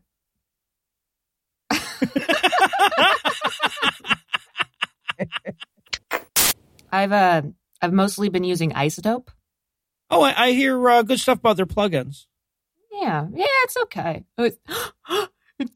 Fuck you, Noah. Fuck you right in the face. Really good. Yeah, it's really good. Dude, sorry, Eli, what the hell? Oh, sorry about that, Noah. My wife died. And you know how we atheists get when our wives die. Wait, what? I didn't die, Eli. Oh, you did, though. When you sneeze, your heart stops. Okay, Eli, 1, that's not true. And 2... You fat, hairy bitch, no illusions. Seriously, dude? I'm sorry. It's Dusty. So yeah, sorry, Noah. I've watched 235 Christian movies. I know how these things go. This is not how these things go, okay? People don't die when they sneeze. They don't? No. Oh, well, I'm really sorry about that, Noah. You see, I was thinking, fuck you. People don't die when they fart either, Eli. No, that was me. Yeah, he's got you there. I'm going to go open a window. Oh, come on. See? Now my wife left me. Go to the doctor. No.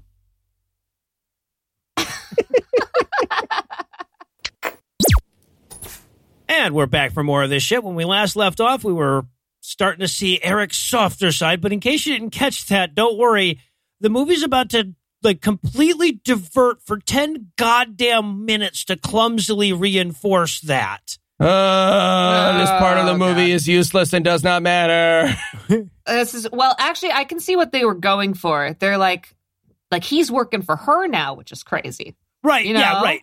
Yeah, he walks out and he's like, oh, you must be cold. Let me bring you a blanket and tuck you in because this is a Christian movie. Because she's studying outside again in the cold when she could be studying at her desk. Why? Well, because we hadn't seen that lovely patio yet. So. Jesus. Yeah, I wrote my notes at this point when he's tucking a blanket in around her. What is their relationship now? Is it a daddy-daughter dom thing going? What? Boss, who's the boss? Okay. Anyway. But she realizes, she's like, oh, fuck, I got to go. I have an exam in 10 minutes. Luckily, my school is 9 minutes away, I guess. And just then she gets a call from her little sister. Somebody has to pick her little sister up from school because she got in trouble and she's getting suspended. Oh, no, whoever could do it. Yeah, because she doesn't want her to call her dad because he'll get mad. So she's making her sister parent her instead. Yeah. Yeah, I assume she's in trouble for headbutting someone while trying to kiss them, based on earlier in the movie. Well, and then Eric is like, oh, hey, it's no big deal. I've softened up significantly since Act 1, and I'm sure a school will just entrust a 12-year-old girl with whoever shows up and claims her, right? So this is what the movie was going for. So in the beginning, she had to pick up his laundry, and now their roles have switched. He's picking up her sister, laundry sister. It's the same value there. So so he goes to claim this 12-year-old. Don't worry, he's got the coat check tag for her or whatever.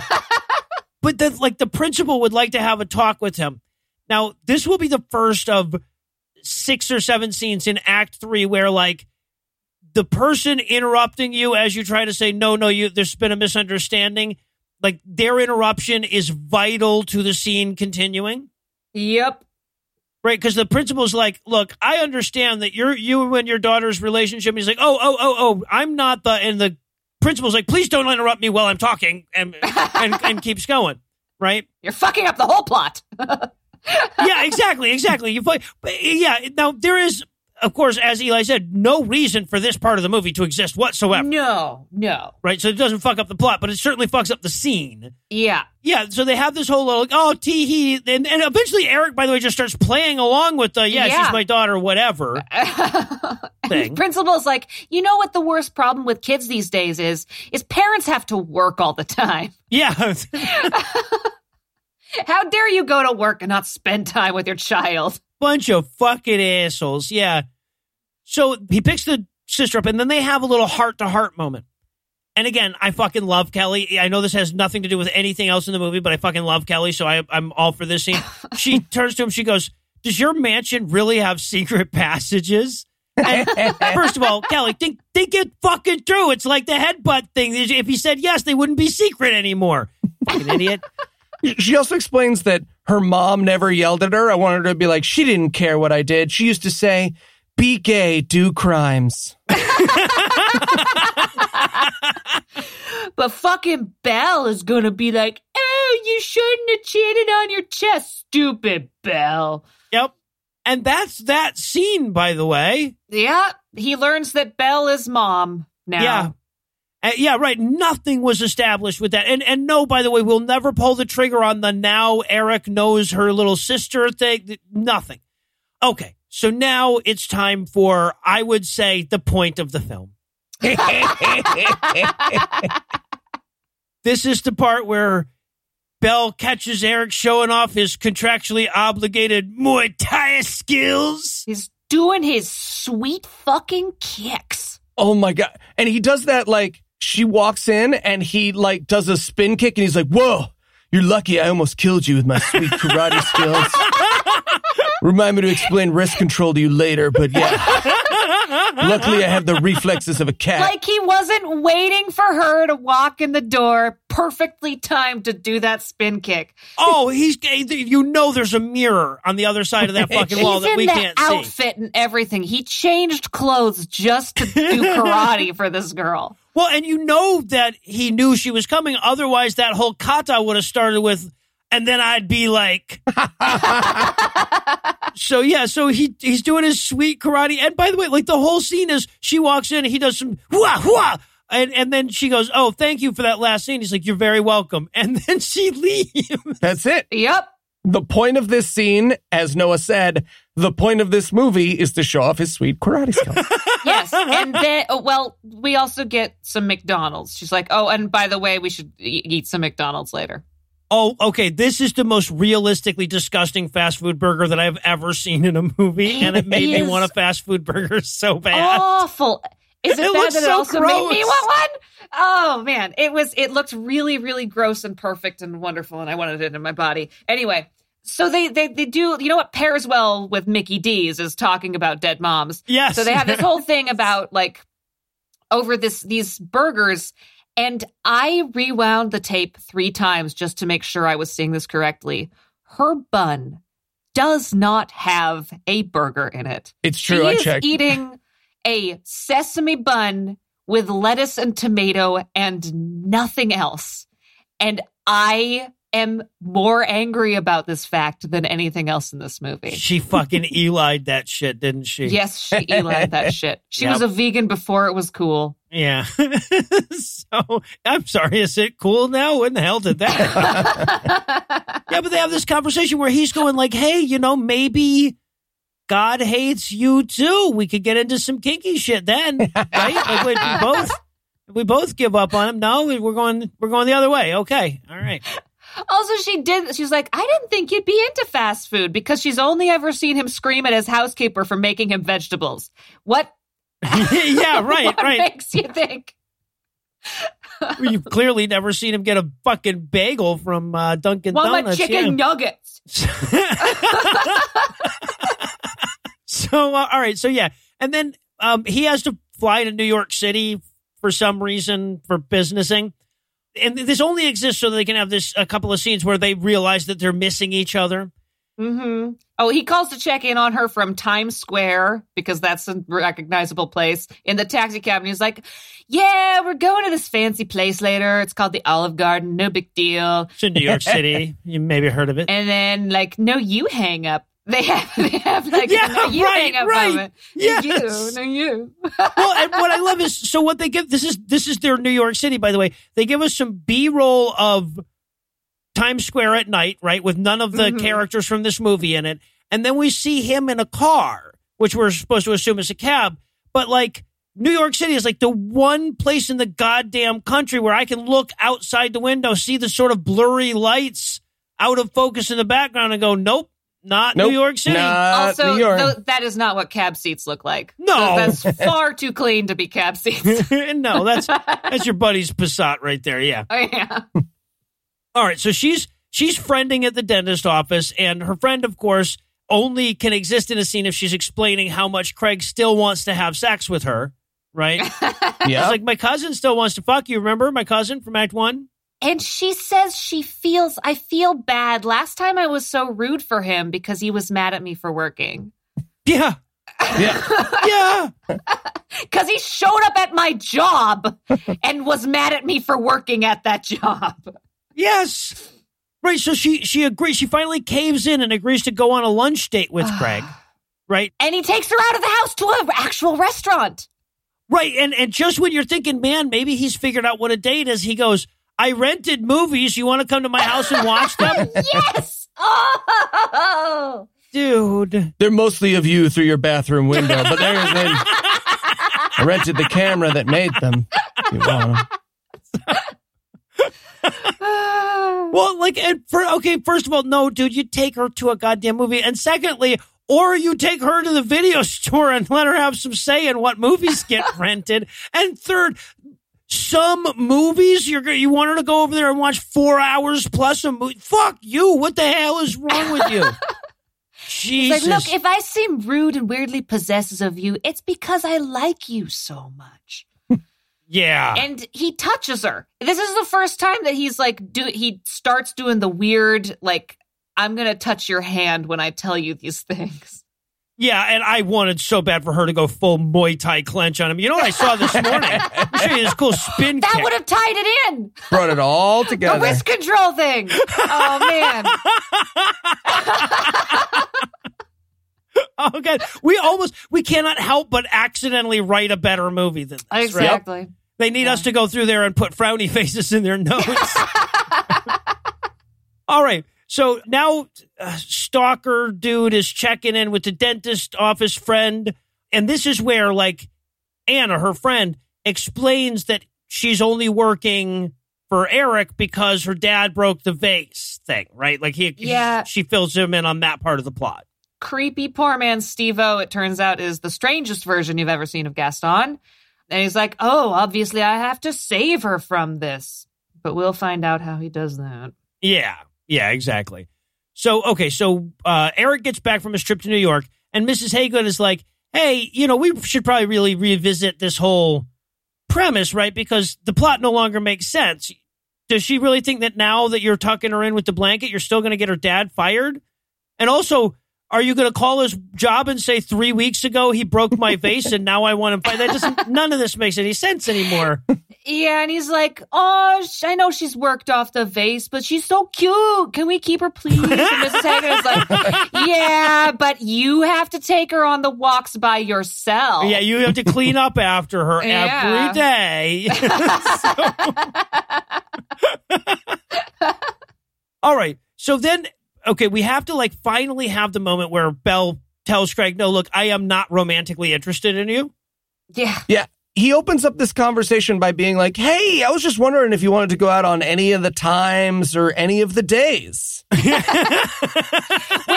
this should have been a phone call. He shows up at her house to have this conversation instead of calling her on the phone and being like, hey, you want to go out sometime? Also, when they're having this conversation, they step into shot. Like, someone very clearly off camera is like, you're not in the shot. So we watch them swoosh backwards into the shot as they're speaking to each other. And she is amazingly clear about how she doesn't she's like, I'm just not interested in you that way. I'd love to be friends still, but I just don't see you that way. To which he says, when you change your mind, I'll be here. And then she goes to respond like, that's a weird thing for you to say. And he's like, no. And he touches her fucking face to shut her up. Yep. There is so much unwanted face touching in this movie. Oh, yeah, right. He shushes her. And then she's like, okay, I'm fucking leaving. And then I wrote in my notes, okay, good. This movie knows he's the bad guy. Oh, good. Yep. Right? Like it has to at this point. And then, it proves that to me. Then he goes to his car and he calls her dad's boss, pretending to be Eric Landry, the Beast guy, rich dude, and gets her dad fired after all. And I really, really wanted to overhear that conversation. Just, hello, this is Eric Landry, the villain. I have an employee I'd like you to fire from a month ago. Yeah, what right? did he do? I don't know if I've had that information as a character, but you'll fire him. Great. Wonderful. I can only conclude from the stakes of this movie that, Belle's dad, brings child porn into work or constantly proselytizes to his coworkers, and they've just been begging for an excuse to fire him, and that's the subplot we missed. All right, so Belle is about to go see Eric for some datey type, not quite a date thing or whatever.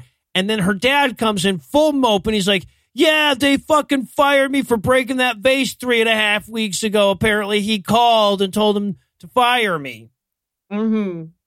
So now, so she storms over to his house, slaps him. This is where the Mai Tai wrist control thing actually pays off. She actually slaps him. She slaps this actor so hard, he spends the rest of the movie nursing his cheek. He will not act. Also, she's supposed to be crying in this scene, and this actress is crying is smiling, right? Wet smiling. It's fucking crazy. Also, this is immediately followed by a being sad montage, and I mean this. If the sound editor of this movie reaches out, I will teach you gain balance for free. I will teach you how to do it. Oh, no, yeah, the worst song ever contest gets a new contestant as we watch everybody be sad for a bit. God, this song, someone was like, heard a Tom Waits song, was like, you know what, I could probably do that. Oh. Ugh. I just got to start smoking, right? So Get a gravelly voice.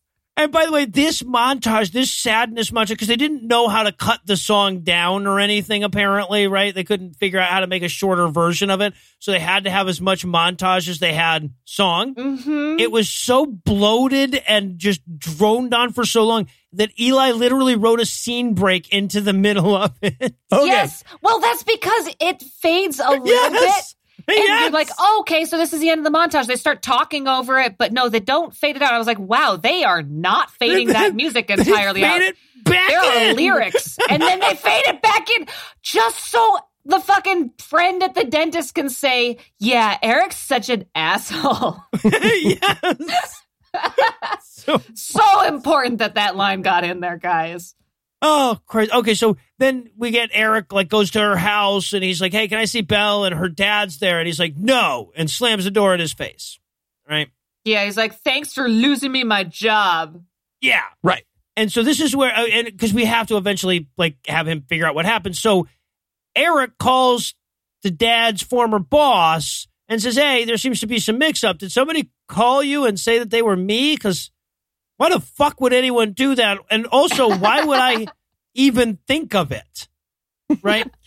Why wouldn't you double check any part of this thing? It's fine. He's rehired. Yeah. All right. He's rehired. Yeah, right. So Belle comes home that night and finds out that Dad got his job back. Yeah, she also finds out that dinner was made for her. And I was so excited in this moment because I was like, okay, someone besides Belle made dinner. Yeah, This Dad's makes sense. unemployed. Dad's unemployed. We will find out that no, his fucking daughter made dinner. The It was little Kelly. 8th grader had to make fucking dinner when he didn't have a goddamn job. Oh. Oh, I hate this dad so much. I hate this dad so much. I hate this dad so much. Sorry. So Dad got his job back, and then Kelly turns to Belle and she says, oh, hey, he called again. And she hands her a note, and I so wanted the note to just say, dry cleaning package is waiting at UPS store. We didn't see the note. It might have said that. We don't know. But Dad's like, being fired sure has taught me a lesson. Your mother dying wasn't that big a deal because you sure stepped up. Yeah. And he concludes this scene by being like, you got to go off and do what makes you happy. Leave the state, wherever you need to go. Just not here. Go away. Get out. Says the guy who can't make dinner for himself. Right. Yeah, exactly. Right. Or pick up his kid from school. Yeah, Dad's brilliant fucking advice in this film to close it out. Like, this is the last time we're going to see Dad is find what makes you happy and then do that. Yeah, thanks, Dad, for the fucking wisdom. Orthodontistry and an English degree wasn't enough, apparently. Yeah, exactly right. So, okay. So now she Nope, finally answers Eric's call so that the plot can wrap up. Nope, sorry. Can't. Nope. Faked it. She's still not going to let him explain anything. And then she hangs up. And I want to point out, because we have another conversation between her and her friend Anna, this movie, I'm pretty sure, failed the Bechdel test the most times of any movie that we have. Of any movie we've done, literally yeah. every time the two of these people have a conversation, these two women, and it's like 12 times in this movie. Every time Yep. they have a conversation, it's either about Craig or Eric. Or her and her sister. It's always about, how do you kiss a guy? What's it? Yep. Yeah, Yep. right. So, okay, now, though, it's Act 3. We're deep into Act 3, so Eric can start longingly staring at that alcohol bottle with the alcohol in it. Yep. We get a little montage of him looking at the bottle that doesn't have a fucking label on it, because that's what all booze companies do. They don't have a fucking label, so you know what it is. It's Blue brand alcohol. It's Yes. weird old recycled olive oil bottle that someone's mom had. Sure. And they took the label off of.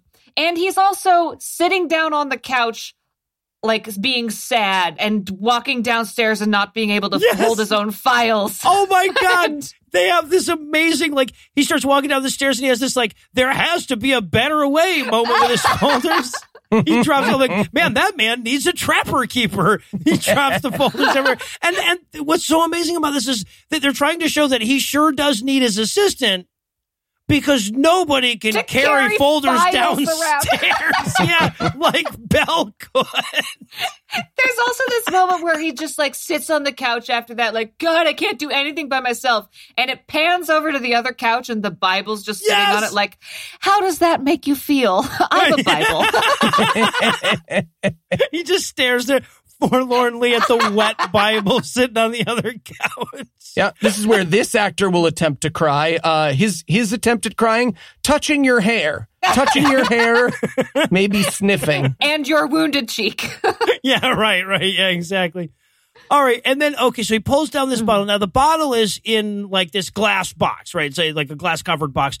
And in case of emergency, of bottle. Yeah, exactly. You know, break in case of Act 3. So God. he punches through the glass because that's in his contract too. But we see his knuckles immediately afterwards. It's very obviously sugar glass. I mean, it's Really fine. wanted him to cut himself and bleed to death. Just like, oh, ow. Like that last scene in Marriage Story or something. Yeah, exactly.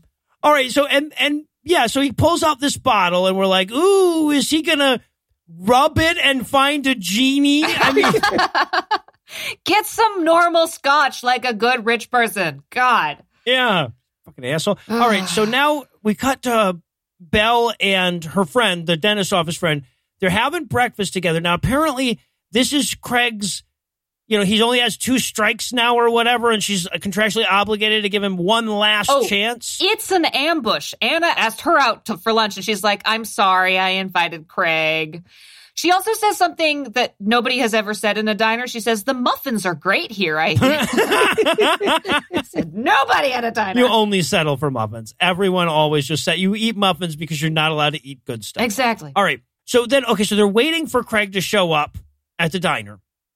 And they're like, oh, fuck, there are 6 minutes left in this movie. We need to resolve this shit. So she goes, hey, how did Craig know that my dad got fired from his job for breaking the vase? And she's like, well, I don't know. He could only have known that if he had pretended to be Eric and called himself. Like, she went from too dumb to think of speaking to a person to this Holmesian super sleuth and realizes in an instant that he must have called her dad's work and pretended to be Eric. And just then Craig shows up and he's like, hey guys, so what's up? And he starts drinking his juice. And she's like, did you get my dad fired? And I just wanted him to drink the juice for the rest of the movie, just so he didn't have to answer that question. Craig, you're eventually going to finish the juice and have to answer the question. Okay. Spitting it back into the glass? You're spitting it back into the glass. I'm really thirsty.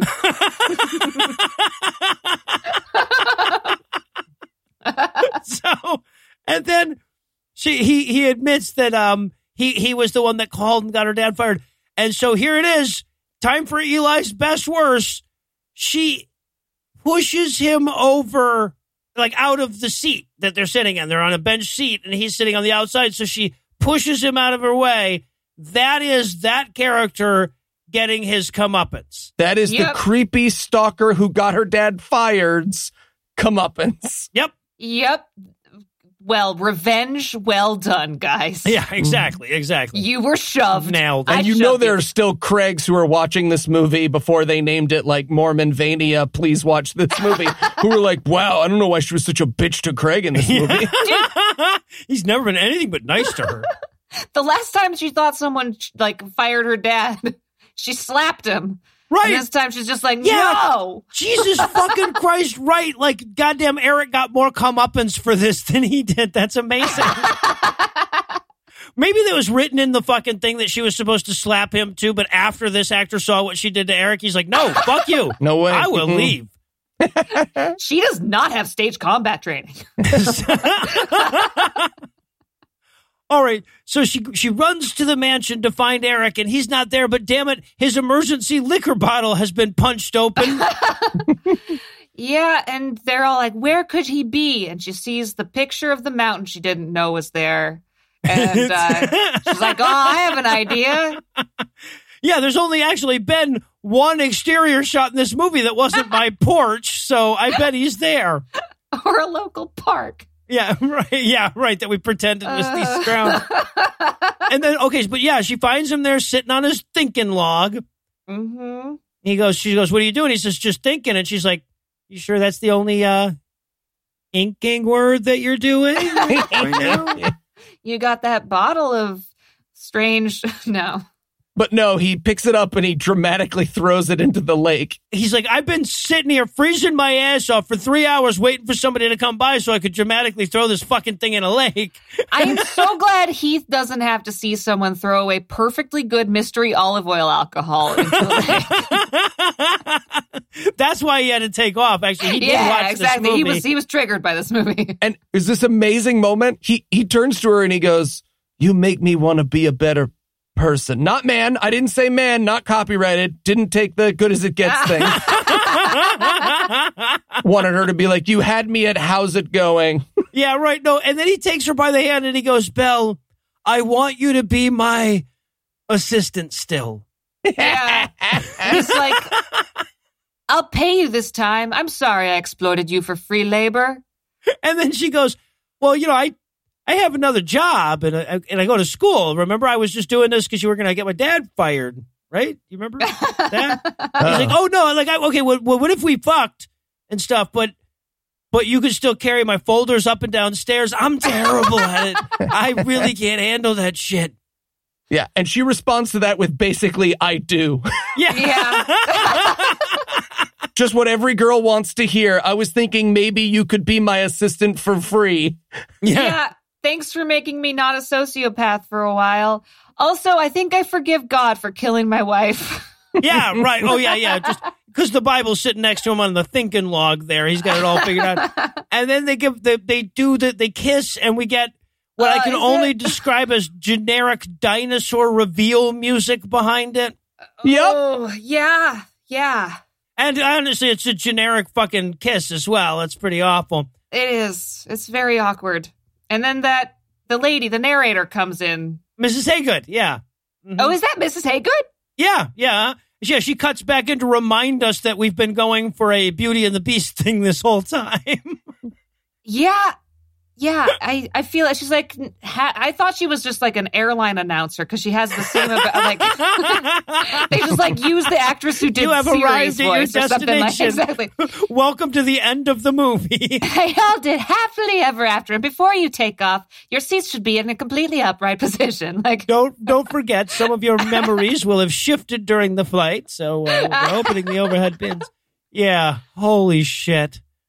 Ugh. All right, so I'm not going to ask what the fuck any of this had to do with Beauty and the Beast. That's too big of a question. You guys are mortals. But do you have any theories as to what made them think it was related to Beauty and the Beast? The title. Maybe they found the title. The title was given to them as a wedding gift, and they had to write a movie around it. Yeah. yeah, sure. Well, right. No, that makes perfect sense because his family got them one title. Her family got him a different title. They had to pretend they liked both of them equally. Sure. Yeah. All right. Okay. So, Anna, thank you so much for hanging out with us. And hey, why we got you here? If our listeners would like to hear more from you, say in album form, for example, where could they go? Well, I have an album on CD Baby, but it is also on all of the other like streaming, the Spotify and the Apple Music and all of that, Amazon Music, all that stuff. So just Anna Bosnick, The Ring is the name of the album. Awesome. And I have a dog who has a social media account. She's pretty big on Instagram, much bigger than I am, at Madge the Pug, which apparently a lot of people have wanted to know about. So please go follow her there as well. Oh, and my apologies for not setting you up with the question. Okay. That's so, okay. Well, that's going to do it for our review of Belle and the Beast, a modern search for a subtitle. That's not going to do it for the episode just yet because we still need to muster up the will to do this again. So, Eli, tell us, what's on deck? The Crossroads of Hunter Wild, live in Los Angeles. Oh, right. That's already. Yeah, this is Chuck Norris's son's version of Amerigeddon. Oh, awesome. We've encountered Eric before. He's kind of fucking amazing. All right, so with that to look forward to, we're going to bring episode 235 to a merciful close. Once again, a huge thanks to Anna for hanging out with us today, and an even huger thanks to all the Patreon donors that help make the show go. If you'd like to count yourself among the ranks, you can make a per-episode donation at patreon.com/godawful, and thereby earn early access to an ad-free version of every episode. You can also help a ton by leaving a 5-star review on iTunes and sharing the show on all your various social media platforms. And if you enjoyed this show, be sure to check out our sibling shows, The Scathing Atheist, Citation Needed, and The Skeptocrat, available wherever podcasts live. If you have questions, comments, or cinematic suggestions, you can email godawfulmovies@gmail.com. Legal services for this podcast are provided by the law offices of P. Andrew Torres. Tim Robinson takes care of our social media. Our theme song was written and performed by Ryan Slotnick of Evil Giraffes on Mars, and all other music was written and performed by our audio engineer Morgan Clark and was used with permission. Thanks again for giving us a chunk of your life this week. For Heath Enright and Eli Bosnick, I'm No Illusions. Promise to work hard to earn another chunk next week. Until then, we'll leave you with the Breakfast Club close.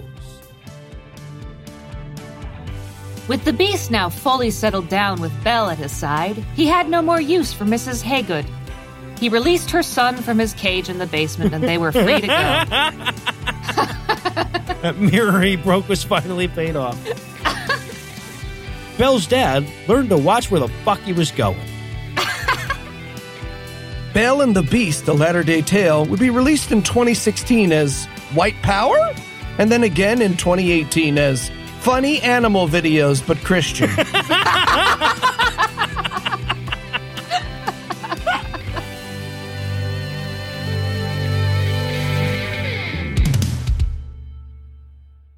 Oh, Morgan, you got to get an Oculus Quest, dude. It's really fucking awesome. I want an Oculus Quest now.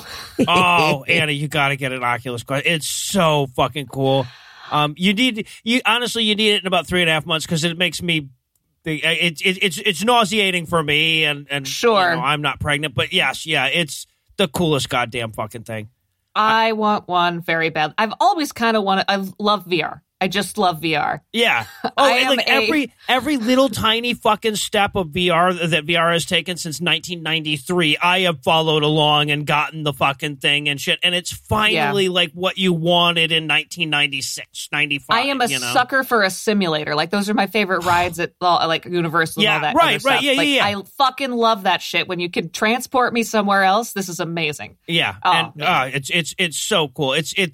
The fucking I don't even need of the porn. Like that's just like an added bonus. Honestly, the porn isn't even that good. I mean, I'm gonna incur the wrath of Heath when I say that, but they don't have there's 19 videos. It's all the same POV video. There's no good fucking porn. Yeah, doing the lesbian POV, that was interesting once, but none of the kink has made it onto there yet. So yeah, eventually they'll have great porn on there, but there's no kink. It's just all straight fucking, and it's that's kind of boring. I've seen that before. It's just fucking. Yeah. That's also, just fucking. You can just see that on the Nature Channel. The thing least suited for 360 viewability is a porn set. It's impossible to look around those porns without seeing something absolutely heartbreakingly tragic. Like a mic boom or something like that. A mic boom. Like a fucking pack and play for her toddler. Yeah, God. Exactly. It's like a kid sitting there staring forlornly. Oh, Jesus. The pile of laundry that she put out of the way just took off the bed. Jesus Christ. The best, though, is to see the cats. Do you ever see those collections of cats in porn? Cats? Yeah. Porn cats that are just sitting there not giving a fuck. Oh my God, I need to Google this after we're done. They're amazing. That is very funny. All right. Sorry. The preceding podcast was a production of Puzzle and a Thunderstorm, LLC, copyright 2020, all rights reserved.